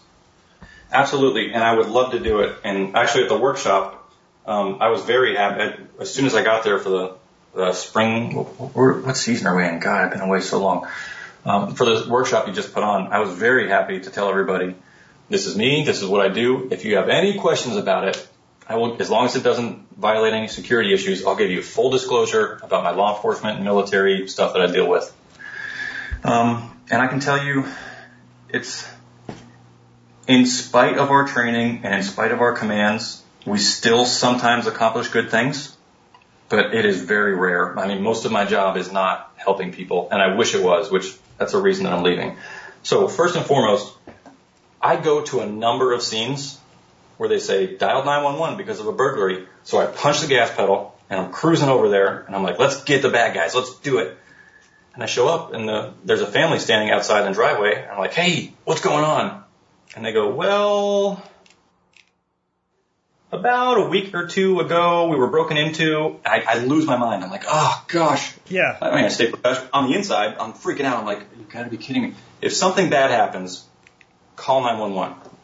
If you think something bad is happening, call. And I know it probably sounds so silly, but call 911. And if it's not bad, and it might be a crime or it might not, or if it's a weird dude walking around in your neighborhood at 2 a.m., call 911. Yeah. Worst case scenario, we're not going to arrest you for making a mistake. I promise. Worst case scenario, we get out there, we go, hey, what are you doing? And he says, oh, I work night shift and I usually jog at night. And we get his info and we talk to him and then we go our separate ways and everyone's happy. So please, if you think, you are the eyes and ears. Very little in law enforcement happens without a citizen calling and telling us about it so that we can help. So when in doubt, go ahead and push those buttons, 911, hit send, and we'll help you out. Another one is I just did a ride along with a buddy of mine that works in Texas, and I've always gone on ride alongs since I was a kid, like in my dad's police car or when my buddies started getting hired in places.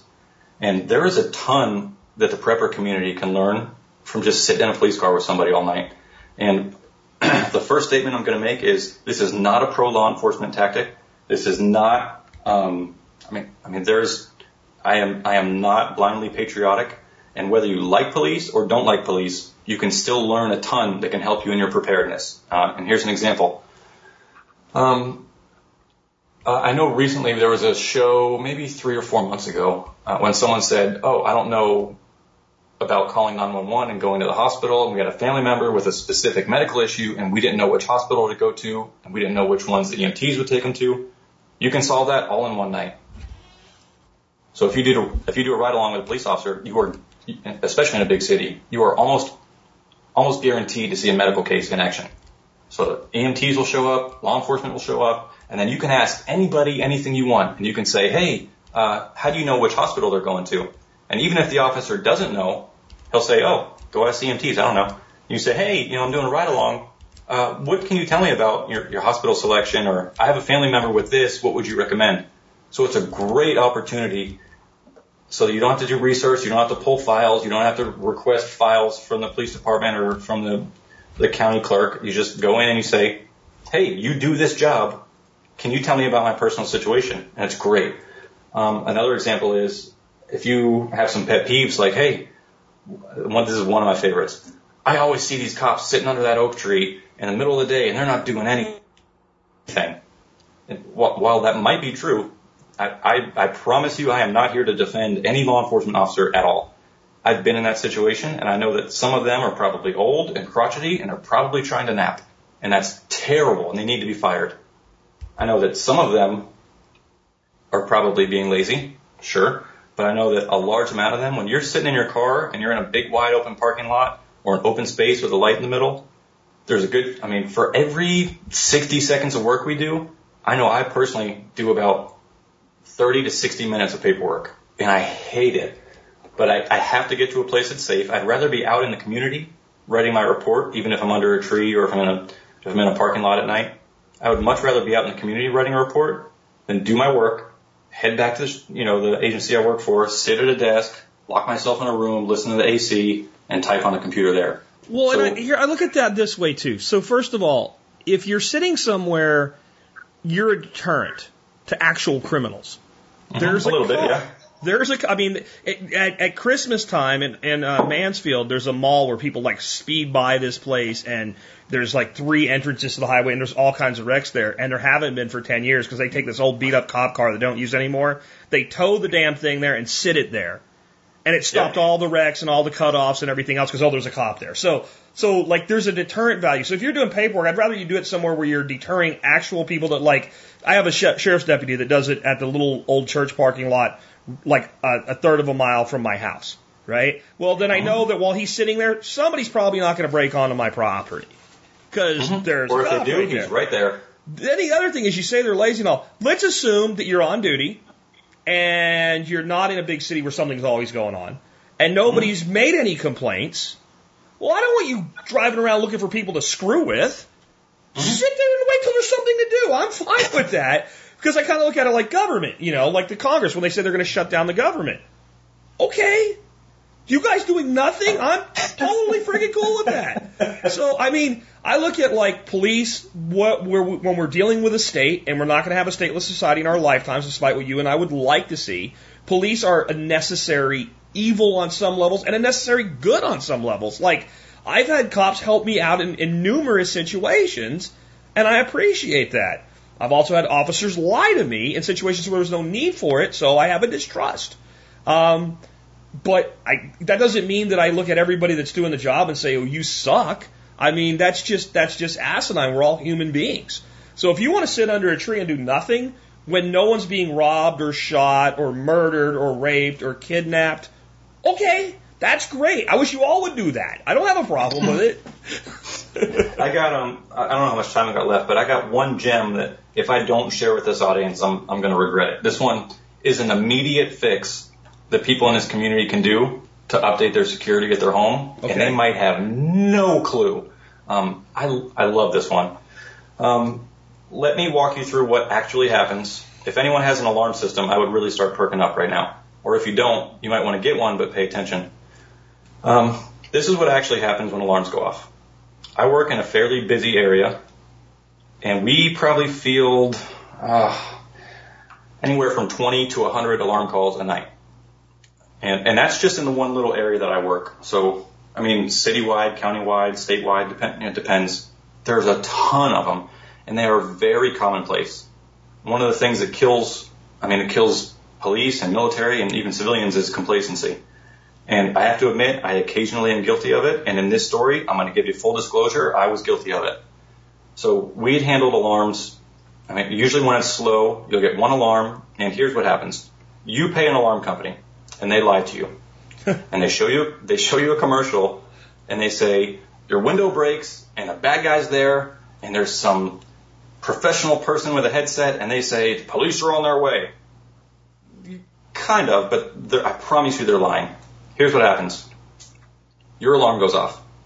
Seconds matter right now. If it's a real bad guy and they really want to hurt you and you're in your home late at night, seconds matter. So as far as I know, most alarm systems, even if you set it for like a hard set, like we're in for the night, everything's good, we want that audible alarm, let's lock it up. There is a portion in time when they wait and they try and call you, or they wait for you to put in a code in case it's an accident. So already those seconds they're not helping you. Let's say you don't put the code in, and let's say it's not an accident. Well, now someone at a desk at 2 a.m. who's tired, who probably doesn't get paid very much, they pick up the phone and they look at your case and they look at their screen and it pops up. So already seconds, tick tock, tick tock. Then they call the number that's listed, and that goes over to either the sheriff's office or the local police, and they call their dispatch center. Well, a lot of people don't know this either. There's a lot of big cities or big counties have 2 people or 2 staffs in their dispatch center. So the first one is an emergency operator. And they say, do you need fire? Do you need police? Do you need medics? What would you like? So tick tock, So while they're talking, they say, oh, well, here's the address, and I got Miss Jones, and her alarm went off. Tick-tock, tick-tock, Miss Jones's alarm went off, and she didn't put in her PIN code, so can you send an officer? And they go, hold on. Tick-tock, tick-tock. They transfer you to another operator that is the police or the law enforcement dispatcher. So tick-tock, tick-tock again. They pick up their radio, and they go, I need an available officer, and that's if there's one available, and if he's nearby. They go to respond to 123 Apple Lane for an alarm. And you might not know this part either, but this is very important. Alarm systems, when you look at them at your front door, your little access plate, if you ever open your back door, sometimes it'll say back door open. Sometimes it'll say zone 1 open. Sometimes it'll say zone B open. And the good systems will say there's a glass break in this quadrant of the house. Well, I hear that on the radio because my dispatcher will tell me what the alarm people tell me. So they say, there's a audible alarm and it's in zone B. So I get on the radio and I go, okay, where is zone B? And the dispatcher goes, I don't know, stand by. And they call the alarm company back, and then they call the dispatcher back and they say, unit 3, we don't know. And I go, okay, well, I'm on my way. Now, sometimes the alarm says panic alarm. And when that happens, we mash that gas pedal and we're moving and we're bringing everybody. Sometimes it says glass break. That is very rarely inaccurate. Almost any time you hear the words glass break on the radio where I work, if it's an alarm and there's a glass break sensor, they're very accurate. And it said, when the alarm company calls the police, they go, there's glass breaking right now and it's really happening. So we get together and we're like, yes, we get to stop bad guys, and we go. But if your alarm says, no exterior alarm, but the interior alarm is a motion detector in zone C, I hate to say it, but this is full disclosure, and I love this community, and I want you to get the help you need. I roll my eyes, and so do my buddies. We go, oh, God, there's a cat in the house. They're on vacation. They said that the cat wouldn't set off the detector alarm, but it did. Okay, well, and I've done this myself, and I'm embarrassed to admit it, but I'm going to tell you the truth. The recent story that I'm using to tell you this is I was sitting at a 7-Eleven with my buddies. It was 3 a.m. It was me and 2 other officers. And I got the alarm, and I said, okay, interior only, motion detector, there's no exterior glass break, no alarm, no panic. It's 3 a.m., and I went, great, I'm on my way. And I looked at my buddies and said, okay, let me finish this story really quick. And it's embarrassing, but Jack, that's what people do, and I am big on full disclosure. So we make these decisions about economics where we go, how fast do we get there? Because we have to justify, can I speed through a neighborhood with this suspicion level? Can I use my lights and sirens? Is it reasonable? So sometimes that happens. So when I get there, and this probably more than anything, I want the audience to listen to. You won't see my police car pull up in front of your house. I'm going to park 3 or 4 houses down. I'm going to quietly shut my car door, and I'm going to start sneaking up. So tick-tock, tick-tock. If bad things are happening, I have to protect myself, and I have to put myself in a position of advantage. So I'm slowly walking up to your house. I'm looking. I'm listening. I'll get near the front. I'll try and use cover. I'll put my ear up to your window because I'm not going to go straight to the front door and pound on it. I look for signs of entry, and I'm going to try and do a perimeter walk of your house before I even try and contact you so that if there's bad guys in there, I catch them off guard, which is great. Now, that nugget I just told you about, that grand nugget of information, if you have a fence around your whole property, or even where I work, a lot of people have half fences where they start at like their garage and their side bedroom and they go around the back of the property. Sure. I am, for a basic alarm call, I am not going to jump your fence. And especially if your alarm says zone C, I'm not going to jump your fence. But if your alarm says backsliding glass door, so call your alarm company and see what you have registered on your systems and see if that will help us or not. If I don't have to jump your fence, I'm not going to do it. And probably half of the alarms that I get, I can't go back there. It's an injury. This is going to be funny, but I heard a statistic once that most law enforcement officers that get line of duty injuries get them from jumping fences. And I know it's probably because some of us are fat and out of shape. I'm not, but I still hate climbing fences. I got injured on one before.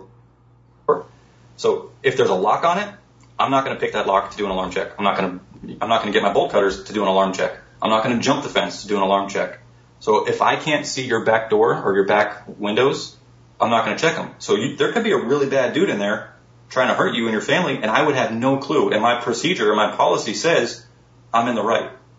Now, whether you agree with that or not, that's what's going to happen. So I want to prevent that. So be aware of, do you want to lock that fence? Do you want a high fence? Do you want a low fence? Do you want mesh on one area? Do you want wood on one area? And the other part of that, which if you have that, this might really help. Call your alarm company and ask them if your phone number is on file, and also ask them if they will release your phone number to the police. Because a lot of times I'll say, hey, dispatch, can you call the alarm company and have them give me the cell phone number for the owner of the house? And I've had my dispatch call me back and say, yeah, I made contact with the alarm company, and they said no, they won't give you the number. Huh. So, number one, call your company and fix that. Number two, think about how you want to set up your fencing. Number three, think about whether you want to put a padlock on that fence or not. And I think you should, but you need to weigh the pros and cons. And another way to mitigate that risk is there's something called a key holder. Have you ever heard that term? Jack? Yeah. Okay, so a key holder for your audience would be your next door neighbor or a family member in town that has a physical key to your front door that is on file with your alarm company with a correct phone number that will release that info to law enforcement. So if I show up and I knock on the front door, I do a perimeter check, everything looks fine, my next question to my dispatcher is going to be, check with the alarm company, please, and see if they have a key holder that can come open the front door for me. So if there's a really bad dude in there and he's like, shh, don't move, I'm going to murder you. Well, I don't have the probable cause to kick your front door in. So if you have a neighbor or a family member that has a key, they can show up and they can go, hey, here's the key, and they can come with us into the house and make sure we don't steal anything or break anything, and we can clear the house and we can say, no bad guys. Or we can say, oh my God, we saved everybody. So those are some things you might really want to consider. I mean, that is behind the scenes, that is open and honest what happens on something as simple as a basic alarm call. And most cops take that, they get so complacent because we deal with so many. And for the audience, I think that's something you might want to consider. And it's free. All you have to do is call the alarm company and double check. Or all you have to do is go to your box and get the instruction sheet out and say, okay, we're going to change zone C to master bedroom window. So that when I show up, I can go, and my little earpiece in my ear, they say, oh, don't forget to double check that master bedroom window because that's where the alarm was. So that helps me help you. That's all. Gotcha.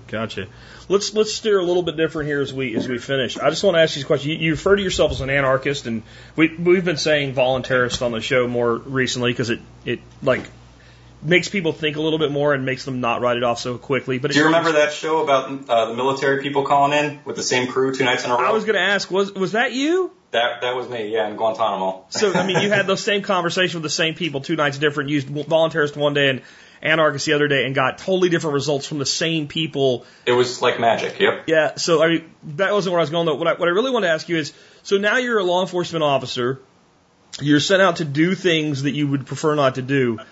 What is it like for the, because I mean, some people would just say, he's not an anarchist, shut up, go drive on the roads and tell me you're an anarchist then, whatever, right? So, because we all do things to make a living, etc., and we do it within our personal philosophies as best we can. What is it like to deal with that, though, to realize that there's times like, I really don't want to F with this guy, I really don't give a damn what this guy's doing because he's not hurting anybody, but I'm out here, I've got a partner with me, it's been seen, now I've got to take this guy to jail or something like that. What's that conflict like?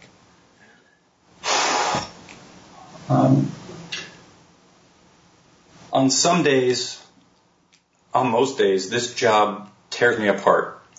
I thought that when I was a kid and I saw my dad wearing his uniform and I was in diapers and I'd run up and hug him and I was like, oh, your shirt's really itchy and that bag's really cold, but you're my dad, you're my hero. From that moment, I thought everything's black and white. I'm blindly patriotic. If you don't listen to the police, you're an idiot. And I thought most of that for most of my whole life. And you might not like this one, but it's meant in good fun. So you had a show once where you said something about debt, where you said, if anyone in my show pays off all their debt and then they regret it, you can come on my show and you can call me an idiot. And you can say, you know, I regret paying off my debt. You're an idiot, Jack. Yeah. I don't know if you remember that. I do. So I can tell you, from listening to this show, I have been awakened. I'm an anarchist, libertarian, whatever you want to call it, voluntarist. And I can tell you it has wrecked my entire plan for my life. I was so much happier being blindly patriotic and ignorant and thinking, if you break the law, there's a law, you should have read it, you should have known, you're bad, the police are good, I'm going to come arrest you. I no longer ever think anything near that. I've written in a couple times and I have the lowest arrest rate on my squad because there's a number of questions I ask before I arrest anybody. 1 is, did you hurt anybody? 2 is, did you steal from anybody? 3 is what I'm doing basically a tax collection for the king or for the state? And if all those questions start adding up and I'm like, yes, this is legitimate, I more than happily make my arrest. Sometimes that's not the case, specifically with, I think Texas calls it family violence. Are you familiar with that term? Yeah. So domestic if you violence. have any type of intimate relationship with someone, whether it's brother, sister, mom, I don't mean intimate like sex. I mean, I got like you. you're a family unit, like you have lived together as children or you're roommates, but you kind of share everything. If you guys touch each other, and I mean like a punch or a kick or any type of physical touching, and I show up, I don't work in Texas, but my friend does, and he keeps me up to date. I work in Florida, and it's the same issue. Police are almost like 99.9% required. There's a little bit of gray room, but almost entirely required to make an arrest of somebody. Those are the cases that, for the most part, really hurt me. A little bit. And I don't lose a ton of sleep over it, but one example is we had a sheriff's deputy who was off duty, and he was home for Christmas, and I didn't work with him, but a friend of mine did. And my friend's telling me the story. He's like, yeah, one of the guys I worked with was off for Christmas, and he was at his mom and dad's house who were elderly, and mom burnt the turkey, and the kid said something, the kid who's a sheriff's deputy, and the dad like shoved him, and somehow the police got called. Okay. This is not uncommon, especially for the holidays when you get a bunch of people together. And I guess the arriving officer knew the family, and he knew that one of the people in the family was in law enforcement. He said, listen, I'm really sorry. He's like, but you have to go to jail tonight. He's like, no, nothing happened. It was a push. It was fine. Everyone's happy. He's like, no, you don't understand. If I don't do this, I could lose my job. Now, there is a little bit of wiggle room, but things like that, they're starting to take away our discretion, but I'm going to be honest with you, Jack, I don't think it's as bad as sometimes people in this community make it. So keep that story and put it in your back pocket. When I operate, my old man told me this is one of the best jobs in the world. I have yet to see that, but I do like that my old man told me when I get in that squad car and I start my patrol, I am the CEO of that squad car. And I handle my business like I want to handle my business. And for the most part, I've seen that is true. I have had tons of cases that I've worked where at the end of the case I said, nobody's going to jail. No one's getting a ticket. No one's getting a warrant for their arrest. Everyone act like adults, apologize, go home, go your separate ways. I do that very often. I do see a trend that we're losing our discretion, but it's very slow. That doesn't mean it's wrong, but I still think it's wrong, but it's very slow, but we are losing a little bit of discretion. But the problem is I think the underlying problem with, anarchos and libertarians and law enforcement, it's that, gosh, I lost my place. Give me 1 second. No problem. It's that so many of them, government training won't solve it. And so many of them lack critical thinking. And nobody asks the questions, why am I arresting you? Is this law a legitimate law? Can I go with not arresting you? Can I write that in my report? Can I make it sound reasonable that I don't arrest you? And so many people get caught up in, I want to go to a special unit. I better get a lot of arrests. Or, I am the first one. Everyone that's ever spent 5 minutes getting to know me, I'm sure you can see on this, it's a 1 hour show too, but I am the first one to criticize law enforcement and leadership and bad government. I've been very lucky that when I first got to my squad in my agency, my sergeant and my lieutenant, they both said to me, we do not want you doing traffic enforcement unless it's urgent and someone's going to die. They said, we want you to be ready to rock all night long through the night shift in case something bad happens to someone else. We want you there. We don't want you writing tickets. We don't want you sending people to court. And when I heard that, my heart melted. I was like, oh, thank God. This is not terrible. I can deal with this. This is good. So it's still out there. And I mean, that's another reason I started the website too. I am very happy to point out the terrible things that happen in both the military and law enforcement careers. But also, I'm happy to surprise you with some things that, I mean, you might want to consider aren't as bad as they seem. I think that's important because I think one of the problems that the libertarian, anarchist, voluntarist, the whole group community has on the civilian side, right, is that very often we see only the bad and therefore we forget the good. Because I've always tried to be fair. When I see a cop beating the shit out of somebody, right, like my first instinct is that he's an oath breaker, right? But then my next thing is, well, is the guy trying to kill him? Right? Because if you're trying to kill me, I'm going to beat the shit out of you if you stop trying to kill me, right? So I always try to take a fair, even-handed look at these cases of supposed officer abuse. And unfortunately, I find a lot of them where I go, this is just, you can't do this. I don't care if you have a shiny badge. But then I find a lot of times that our community jumps the shit of an officer when you're going, you know what? Everything was by procedure. Everything was by legal, was legal and done to the standard. And then that to me, that's a little bit of a gray area because there's a judgment in that. Like, should you have done it anyway? And we can, but if I'm going to sit on so then as a person, I might say, that's wrong, you shouldn't do that. But if you put me on a jury, then I'm not going to convict that officer because he followed his training, he followed the law. And he was reasonable under the conditions as set by his training. And then there is also the times where maybe that's not what an officer's supposed to do. But what if I was the cop and I wasn't a cop? What if I was, in that situation and someone did whatever they did to that officer to me? Might I, as a human being, simply say, you know what, dude, you're getting an ass beating?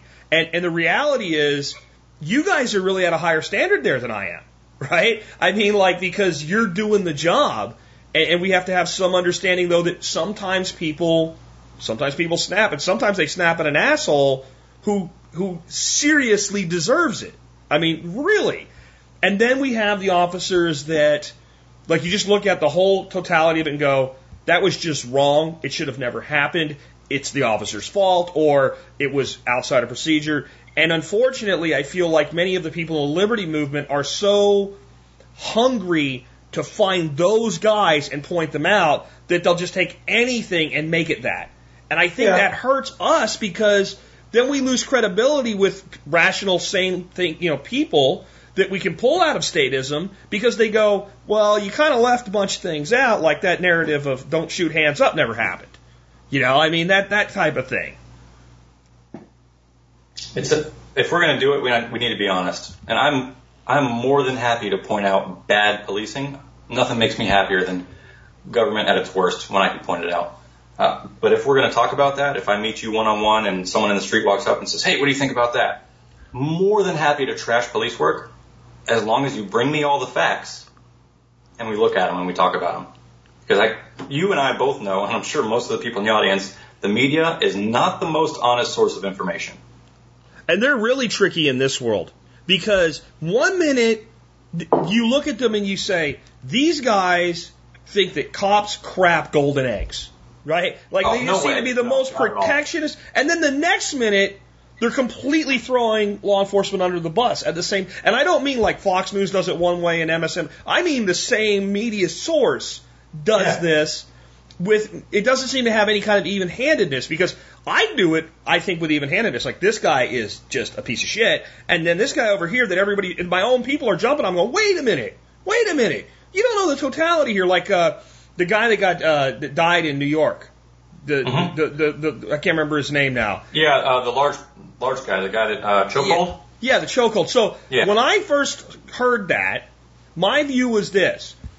NYPD has a standard not to use a chokehold. Officer uses a chokehold, officer's wrong. He's guilty of at least some level of manslaughter because he went outside procedure and it resulted in a death, even if he didn't intend it, right? That was my initial thought. But then, wait a minute. In his training, what is a chokehold? And a chokehold, according to NYPD, is where you're doing restriction of the arteries and you're cutting off the flow of blood to the brain, not putting somebody basically in a chin lock, which is what he did. So, do I think you should go out and jack with a guy on the street for selling loose cigarettes? No. Why did he get jacked with? Because shopkeepers paying the tax wanted him jacked with. We should look at that too. But then, So do I think you should do it? No. But if you put me on a grand jury and said, do we bring an indictment against this officer? No. Because in the situation, he did follow procedure. I took a lot of flack for that.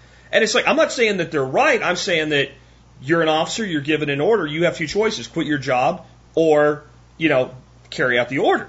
And you have to make that decision every day. And going into that, I don't think that officer for a minute thought that he was going to kill that guy. I don't think for a minute he thought this was going to end in the guy's death. They simply wanted to put cuffs on him and take him to jail. And the guy resisted. Again, I can go back and say, we shouldn't be throwing people in jail for selling loose cigarettes, but this is the situation, and we have to judge that officer's actions based on who he was. And most of us that are anarchists, voluntarists, libertarians, we weren't always. And if we don't remember that, then we get very, very fogged in our vision and our understanding, and then our ability to win people over gets very, very weak. Let me give you a quick note about policy too. I train all the younger guys even the older guys that have been there for a while. Anytime I get to train, I always tell people another gem of information. I say, listen, there's a difference between legal and illegal. There's a difference between that and policy. And there's a difference between open and closed policy. There's a difference between if it's not in there, open and closed. If it's not in there, we can do it. Or if it's not in there, we can't do it. So is that an option? And then does the policy make sense? Because in my career, both military and law enforcement, I've seen that this is an epidemic where a training center will dictate how operations happen in the field when it should be the exact opposite. The field should say, hey, training center, this works, this doesn't. And here's a good example. I know that you have some martial arts information and you've done some training. So this might sound a little funny to you. My law enforcement agency that I work for, they told me directly, and they did it in our defensive tactics class. They said, if someone presents a knife to you, you will fall back on your butt and roll backwards and kick your little legs and wait and hope that you can keep them at bay. And then, maybe once things work out, you can maybe pull your gun at that point and shoot them. Are you kidding me? That's what our policy says. And then we have a policy that says when I take out my ASC, my expandable baton, I can only hit you in one spot. And that's the little area in the back of your calf muscle. Well, how am I going to get there if you're fighting me? Yeah. Do I have to take a circle step around and duck my head down by your waist and your fists and take a little stab at your calf muscle? Are you kidding me? I can save you from getting shot. If you come at me with a knife and I have my baton out, I would more than happily break your hand and then put you in handcuffs and get you medical care and take you to the jail. Instead of you punching and kicking and hitting me and stabbing me while I try and hit you in the back of the leg with my little stick. So policy is one thing, and then legal and illegal are another thing. So like an officer was in a bad shoot. It was outside of policy. Well, did he do something to keep himself alive, even though it was out of policy? And was it illegal? Did he murder someone? Yeah. Or was it self-defense? And the only way that in the real world outside of that paperwork, it's the only way you can survive. And they tell you to do this take down and that take down. The worst is handcuffing. They tell you this long, drawn-out process of how to handcuff someone, 37 steps. And you get in the field and you go, okay, you're going to jail, turn around, give me your hands. That's it.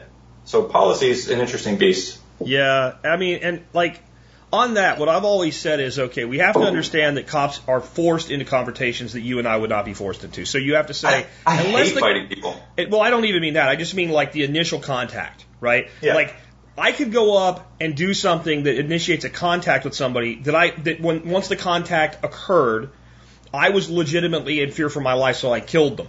But I would also be judged maybe on manslaughter because you had no right to instigate. You see what I'm saying? So we have to give cops a little bit of a pass on sometimes they instigate a confrontation because there's a suspicious person or whatever, right? Mm-hmm. And so they're going to start the contact where a civilian wouldn't. Once that happens, though, to be fair, you should say if that was a civilian in that conflict who pulled a gun and shot the guy, was it a legitimate shoot? And I would think a lot of people would say, well, the other guy only had a gun and the cop shot him. Okay, but if you said, homeowner walked out in his yard, found a guy there with a knife, started talking to him, the guy came at him with a knife and he shot him, they'd say, well, the homeowner was right. Well, hold on, right? We have to judge these two people the same way then, and either someone coming at you with a knife is legitimate to shoot them or it's not. It's okay for me to do it, but it's not okay for you to do it because you're trained and wear a uniform. That's unfair in the opposite direction. And I'll tell you right now, if you come at me with a knife, I'm going to shoot the shit out of you. Oh, yeah. I mean, we're not rolling around. I'm not getting cut. I'm not getting sliced up. And you can 21-foot roll your ass off. I'm telling you, right, rolling back on your back is actually not a bad idea if you're drawing your gun while you're doing it. But move, get off the X, and start tapping holes in somebody. And anybody that wants to make the case that the knife is actually the superior weapon, just look at warfare. And look how fast the sword went away when gunpowder was invented, right? So we have to be fair if we're going to judge officers. I really believe that. And, I appreciate you being with us today, Pat.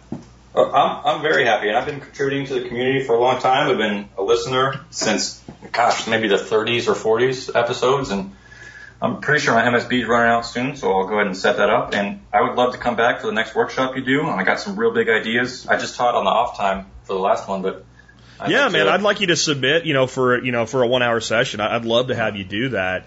I would like to give you a chance here.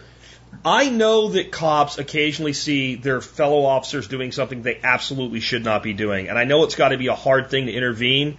But what would you say to your brother law enforcement officers if they do see one of their fellow officers acting in a way that's inconsistent with what they're supposed to be doing? I think about that every day. And you know what? My old man, too, we disagree sometimes. He thinks he's liberty-oriented, but we have long talks that makes me suspicious. But he says all the time, hey, you see that Rodney King bullshit? He said, you need to be the guy that when that's happening, you walk up and you stand your ground and you say, we're done. And you stop that. And I'm like, that sounds great. I could be that guy. And I can tell you, I don't know if anyone's going to believe this or not, but I mean this with my heart and soul. I have never seen anything in the 3 years I've been on the street and in the 10 plus years I've done federal law enforcement and military work and drug seizures and all that. I have never seen anything immoral happen in front of me. And if I've heard about it, it wasn't people that I knew. And I would be more than happy to spill the beans on anybody that did so. It might be difficult emotionally or mentally, but it's an amazing thing when a man of stature and confidence walks into a situation like that and grabs you by the shoulder and says, we're done. It takes one person and that spreads like wildfire. So should that ever happen in front of me, I'll be the guy to make sure that doesn't happen for two reasons. One, I don't want my friends getting arrested and going to jail as terrible cops. Two, I don't care if you're a bad guy or not. That's the way this country was founded was, we're going to detain you, we're going to arrest you, we're going to put you in jail, and then you're going to see your trial. Okay, this is not going to be trial by manslaughter. It's not going to happen in front of me, that's for sure. Well, and I can tell you that I do believe you because I know a lot of law enforcement people, and I only know of one who said, I should say this, I know enough law enforcement officers that I trust. There's a significant number, and I've only had one say they saw something going on that shouldn't. And what this person told me was they intervened, and before it really got out of hand, and the guy looked pissed, the guy that she shut down. Yeah. And he did this when he was a rookie, by the way. And then when everything's kind of cleaned up and everything's done, and he's standing outside the scene, and the guy that he cut off is walking straight at him, kind of fucking fuming. And he said, I was thinking, all right, let's go. We're going to be two cops rolling around the ground fighting. But the guy walked up to him and basically thanked him. Yeah. He said, I was losing my head there. Thank you. And he said, he's been on the job now, I think he's 3 years from retirement, to give you an idea of how long he's been on the job. He said it's the only time that something like that's happened in front of him. I don't know. I know that sometimes maybe, like this guy at one point, I think was maybe a little bit more roped into it and more willing to go along and maybe had seen something but didn't think it was wrong. But I think, at least in his judgment, he never saw anybody else do anything like illegal, immoral, etc. before. So I believe that happens. I've got one family member that's a law enforcement officer. He said the only reason he can even stick with what he's doing is he got put on a task force and he's working human trafficking now. So he's like, oh yeah, anybody I take down, I don't give a damn if I'm throwing them into the states machine or if I'm throwing them into a furnace, because they deserve it. And I don't have to jack around with people for smoking a joint or something like that, right? And so I think there's good guys doing the job. I can tell you're one of them. And I also kind of want to put it out to people this way. When people say, no good person should go into law enforcement, or no good person should join the military. Oh, that would be great, wouldn't it? Wouldn't it just be great if we had all assholes doing that? That didn't care, that just followed procedure without even thinking. Or do we need people that can? Because I can tell in your voice when I asked you the question that started this last segment. It's hard.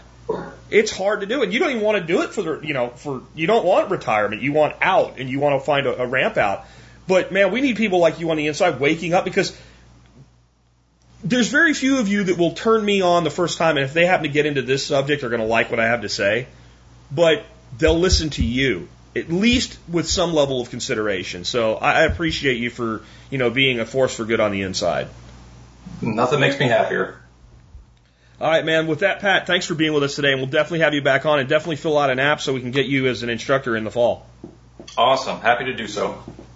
So I think that was a great and informative interview, and I really enjoyed the frank discussion toward the end of today's show. And I talked to Pat and asked him if he would be okay with me breaking out the segment when I asked him, as an anarchist, et cetera, how is it when you have to deal with these things? And it kind of, choked him up for a second. And really some frank, honest discussion there. If it would be okay with him if I broke that out into a YouTube segment, where I do sometimes, just throw like the Val logo up and put it on YouTube so it can be shared individually without having to share the whole show. I'm going to do that. He was fine with it. And I really do appreciate the fact that we have good people in law enforcement doing good things. And I think the vast majority are good people. I think the minority are truly liberty oriented, but I think the majority are good in their heart people. And, but what we need are more like Pat, that will stand up and say what's wrong is wrong, even when it comes from in their own ranks. And I think more of that's happening. And I think that if we're ever going to heal the rift between the citizen and law enforcement, we need more frank discussions like this. And I think the agitator groups are ensuring that can't happen, and we need to, within our own community, make sure these conversations do happen. That's my thoughts on that. Anyway, if you like this show and the work I do, remember that you can always support us when you're doing your shopping on Amazon. Just go to tspaz.com before you do your shopping on Amazon. tspaz.com, tspaz.com. And when you do that, you can just take a look at our item of the day, or you can actually just go over to Amazon, throw something in the search bar, buy whatever you were going to buy anyway, and just by going to T-Spaz first, you'll support us, and it won't cost you anything extra. I have a encore item today, one of the top 50 items from last year. I'm kind of bringing these back like one a week, stuff that people really liked, and I never heard any complaints about. I love that. This is the Audium Bluetooth FM transmitter, and it is a great little device I have in my F350. I have a very old school stereo in my F350, and it doesn't even really work right. Like, it has a CD player that doesn't work. Yeah, like that. Like, this is a 2005 truck, and it was a construction model truck, so kind of the lowest end of the lowest end audio equipment, but I drive it a few times a week. I can't see spending $300 on a stereo system for it and having, the people at Best Buy rip my dashboard open and all that to get this done. And a listener, because I've always said, if you have something you've bought on Amazon that you think our community would want to know about, send it to me and I'll check it out. Well, I got this one sent to me, and I was like, I could use that, because the two things I wanted to be able to do in my truck that I couldn't was, one, I wanted to be able to make phone calls and just be hands-free and hear them over my speakers, because I got really used to that with our new 4Runner. And I was like, yeah, that's what I want to be able to do. But the other thing I wanted to be able to do is, of course, be able to play my music from things like Pandora or iTunes Radio or podcasts on my stereo in my car, because, well, terrestrial radio basically sucks. So this thing was like $20 at the time. So I'm like, $20 is better than a few hundred. So I'll buy it. If I don't like it, I'll just send it back to Amazon. That's one of the things I love about Amazon. If something's wrong, you can just send it back. So I get it. I plug it in. It just worked immediately. No problems. Easy to set up. And I can listen to my music and my podcast when I'm in my truck now. And I think that's totally worth $20. It's on sale today, and I don't know how long it'll stay there, for $16.99. And again, it's the Optima Bluetooth wireless radio adapter receiver. And it does a lot of other stuff. It's got an auxiliary port. You can put an SD card in it. It's really awesome. And one of the little hacks for it that I've learned is that on the FM frequency in a big city like Dallas-Fort Worth, there's something on almost every channel. But you can find one or two from, 84.5 up to 108, whatever it is, that have nothing on it, maybe a little static coming in, a little overplay coming in. So what you want to do, turn your handheld device all the way up. And the Bluetooth transmitter, the FM transmitter, has a volume control on it. Turn it all the way up. And then use your stereo to control your sound. And bring it down to a more comfortable level. Because what that does is it basically booms the signal at a very high volume, and it overtakes your surrounding frequencies. And with that, I think it's like 107.9 or something, 107.7. I think if you're in Dallas-Fort Worth, it's probably the best frequency to work with, just in case you're in the area and you want to try this thing out. Anyway, older vehicles especially, this is really a great tool. Not for everyone, but you got that older vehicle and you just would like to modernize it a bit without putting hundreds into a stereo system or, what have you. This thing's great and it works great. It plugs right into your 12-volt receptacle, your cigarette lighter receptacle, if you still use it for that purpose. I don't know many people that do. And it's got a little USB port on it, so you don't give up the charging port for your phone when you're in your vehicle. Check it out today, and remember, as always, you can support us just by doing your shopping at tspaz.com, TSPAZ.com. No matter what you buy, you'll support us, and there's no jack surcharge. Another way you can support us is on Patreon. I'm not going to talk about this every day, but I did release a video today for the higher level support, $5 a month support on Patreon. Which will give you an idea what Walks with Jack will be like, and that will be for my Patreon supporters. This is really a YouTube thing more than a podcast thing, but I've done a couple of things. One, I had a little bit of internal conflict.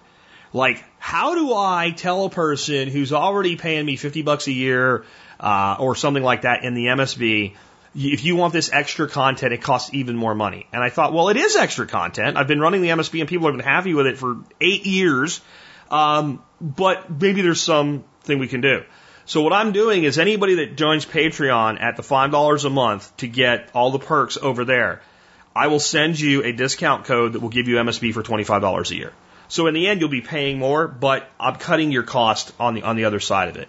And I'm looking at doing a higher level support tier, with doing like a monthly, and I've had a lot of people like monthly conference calls and stuff like that. I'm trying to come up with something really cool, and I'm going to limit the number of it. It's probably going to be something like $25 a month or something like that to make do a monthly call. Because if I do that with 50 people, not everybody's going to show up, and people can all be heard, and maybe it's an hour and a half call, and we record them, and Patreon members get access to the recording, something like that, sticking to like business subjects and content creation subjects and stuff like that for more of the entrepreneurial flair type. And if I do that, then what I'm going to say is if you're doing that, then it just MSB's free to you. Unless you just want to pay for it. I mean, that's how we're going to do that if we go up to that level of tier. Might even go higher. I don't know. I need to kick some ideas around, but if you have ideas for what I can do on Patreon, I'd love to hear from you. If you are using Patreon, I'd love to hear from you because I want to help people monetize their content. I want as many people to get as much freedom as possible. On that note, I want to let you guys know formally right now as well, a little end of the show announcement, Charles, the humble mechanic, has joined our expert council to answer your questions on vehicles and mechanical work and dealing with dealerships and all that stuff. So if you have questions about vehicles, now would be the time to get them in. TSPC expert in the subject line. Send me your questions for Charles because I don't have any for Charles yet because I didn't formally announce it yet. So I'm doing that now. And on the note of monetizing your content and whatever, I just got a fabulous letter from Charles. I'm going to read it to you on Monday in full, but basically, this is his last week of working for somebody else. And I want more people in this community to walk that path. And that's why I'm kind of springboarding off onto this Patreon thing. I'm not abandoning MSB. I'm not going to I'm not going to stop adding discounters. I'm not going to take away any benefits, etc. But I want to do something to have more success stories like Patrick Rohrman and Empty Knives, like Charles the Humble Mechanic. Like Forgotten Weapons. I want more people to have what they want. And I am very committed to doing that. And I've tried to do it before, and I need some way to formalize it. And frankly, to give up the time to do it, I need some type of compensation. But I think we can do it in a way where everybody pays a little bit, and it's enough for me to go. Here's the thing you guys have to understand. If I do a 90-minute conference call, it's going to end up being 2 hours. Many times. Because when people are asking pertinent questions, I'm going to keep talking even though I shouldn't, even though I should cut it off. That's just me. The other thing is, maybe the first one I might have, 90 minutes to 2 hours into, because it'll be basically we set it up, we do it, and that's it. And I upload the audio recording, and that's easy. That's so simple, it's not even real work. But the second one, I'm going to have 6-8 hours into. Because all of the stuff that happened in the first one, I'm going to be taking notes, and I'm going to be figuring out how to come into the next one better. So that's probably coming. Exactly how much and when and how, I don't know, but I'd love your thoughts and ideas on that. And things that you're doing that are working, if you're willing to share. And I think that would be the value of doing these too, because people that would do this would be people that are already committed to building their own thing. And I think that you might learn as much from them as you learn from me. Maybe more when we combine it all together. We'll see. Anyway, on that, let's do our song. Oh, I wanted one more thing I'm doing for Patreon members. $3 and up through the Patreon feed. But you need some sort of podcast catcher thing to use the feed, but commercial-free versions of the show for all Patreon members, $3 and up. And I'm giving those guys $15 off MSB. So if you become a $3 supporter on Patreon, support all the work we do, not just TSP, your MSB membership goes from $50 a year to $35. If you're getting a military discount, I will add it to that. If you have a sale price where you've already got a lower price, I'm not adding it to that. That's just, I can't do that. All right. Anyway, song of the day today is a song by one of my favorite guys, even though he annoys the hell out of me. John Cougar. No, John Mellencamp. No, John Cougar Mellencamp. No, John Mellencamp, don't call me Cougar, John, like this guy just has an identity crisis and can't decide what to call himself. Now, one of my first audio tapes that I ever bought was American Fool by John Cougar. So he's freaking John Cougar to me, even though he did this song under the name John Mellencamp. And I loved American Fool. I loved the entire, not just Jackie and Diane and Heard So Good. I loved that entire album. That got me into the concept of, hey, if I get a dual cassette deck, I can make copies of tapes and sell them to my friends, and in a couple weeks I can pay for the dual cassette deck, and then, entrepreneurial spirit runs high in me. But he came out with an album in this year, of course, the year of the episode 1987, and the album was called The Lonesome Jubilee, and it had a lot of different things going on, and it was a pretty ambitious album, and it did fairly well for him. But the song that we have for today, again, is called Paper and Fire, and it's another song with racism built into it. It was designed to show the disparity between the poor and the rich in America, and it drugged the racial issue into it, and it focused. It was done in Savannah, Georgia. It focused on the South and Appalachia, that area. If you watch the video, it's pretty obvious where it's going from. And again, it's one of those things where it is about racism because the guy that wrote the song says so, right? So that's what it is. But I would like you to think about it maybe a little bit broader. Because my belief is if you want to show poor-ass people in Appalachia, they don't have to be black. I can show you some poor-ass white people in Appalachia. I can show you poor-ass people all around the world of every race and religion and creed. In fact, most of the people in the world are poor that live outside, because most of the people in the world live outside of, the true first world. So there's poverty everywhere. But I don't even want to take it from a standpoint of just poverty. I want to just take a look at the first stanza and say, well, instead of bitching about the problem, how do we actually fix the problem? And the opening stanza is, she had a dream, and boy, it was a good one. So she chased after her dream with much desire. But when she gets too close to her expectations, well, the dream burned up like paper and fire. And what John's talking about here is that when we go after things, a lot of times we believe that we can, and then some sort of thing shuts us down. In this case, a person's looking for a job or whatever, and they don't get it because they're black. Okay, well, I admit that we still have some vestiges of that problem, and I'll tell you flat out, the problem, as I've said many times, of a child of the 80s was bigger in the 70s than it was in the 80s, and bigger in the 80s than it was in the 90s. And I think today that you can do anything that you want, and I think you could have then too, but there were more obstacles. But my point when we listen to this song is I want to just point out that there's always obstacles. There's always some asshole that won't give you a break. There's always some person who doesn't like you because of the way you look or sound or talk. And that doesn't mean just because you're black. It could be because you're white and speak with a lisp.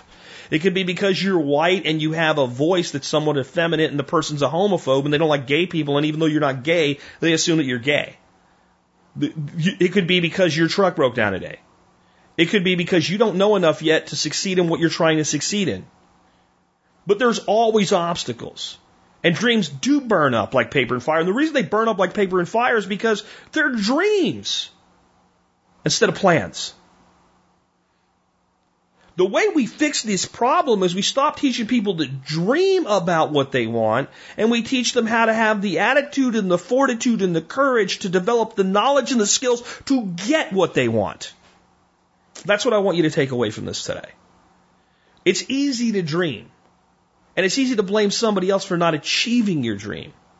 A dream is an important step, but it is a first step. The realization of the dream requires work, and not just physical work. Emotional, spiritual, courageous work. And to get a dream to come true, learn this, requires failure. One cannot succeed in any dream without multiple failures along the way. And if your dream burns up like paper and fire, it's because you gave up too soon. With that, this has been Jack Spirko with another edition of the Survival Podcast, helping you figure out how to live that better life if times get tough, or even if they don't.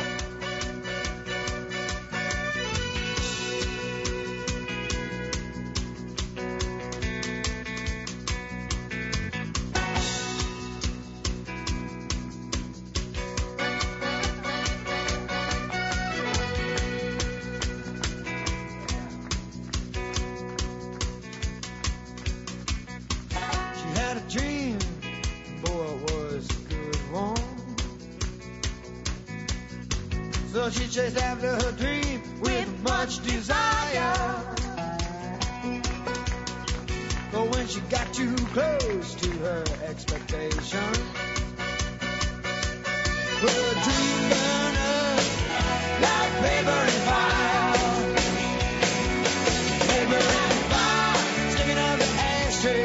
Paper and fire, smoking up the alleyways. Who's to say the way a man should spend his day? Smolder like paper and fire. You want love with no involvement, so it chased the wind. That's all the city life required. And the days of vanity went on forever.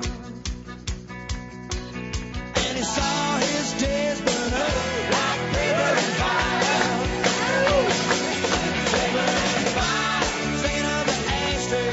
Paper and fire, smoking up the alleyways. Just to say the way a man should spend his day. Smolder like paper and fire.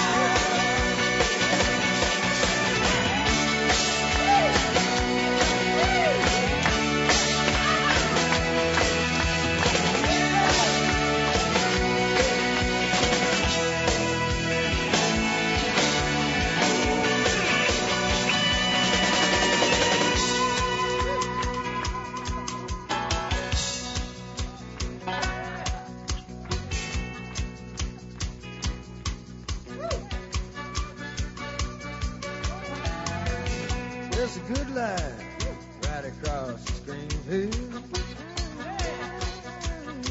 and each generation says that it from fall. But we keep no check on our appetite.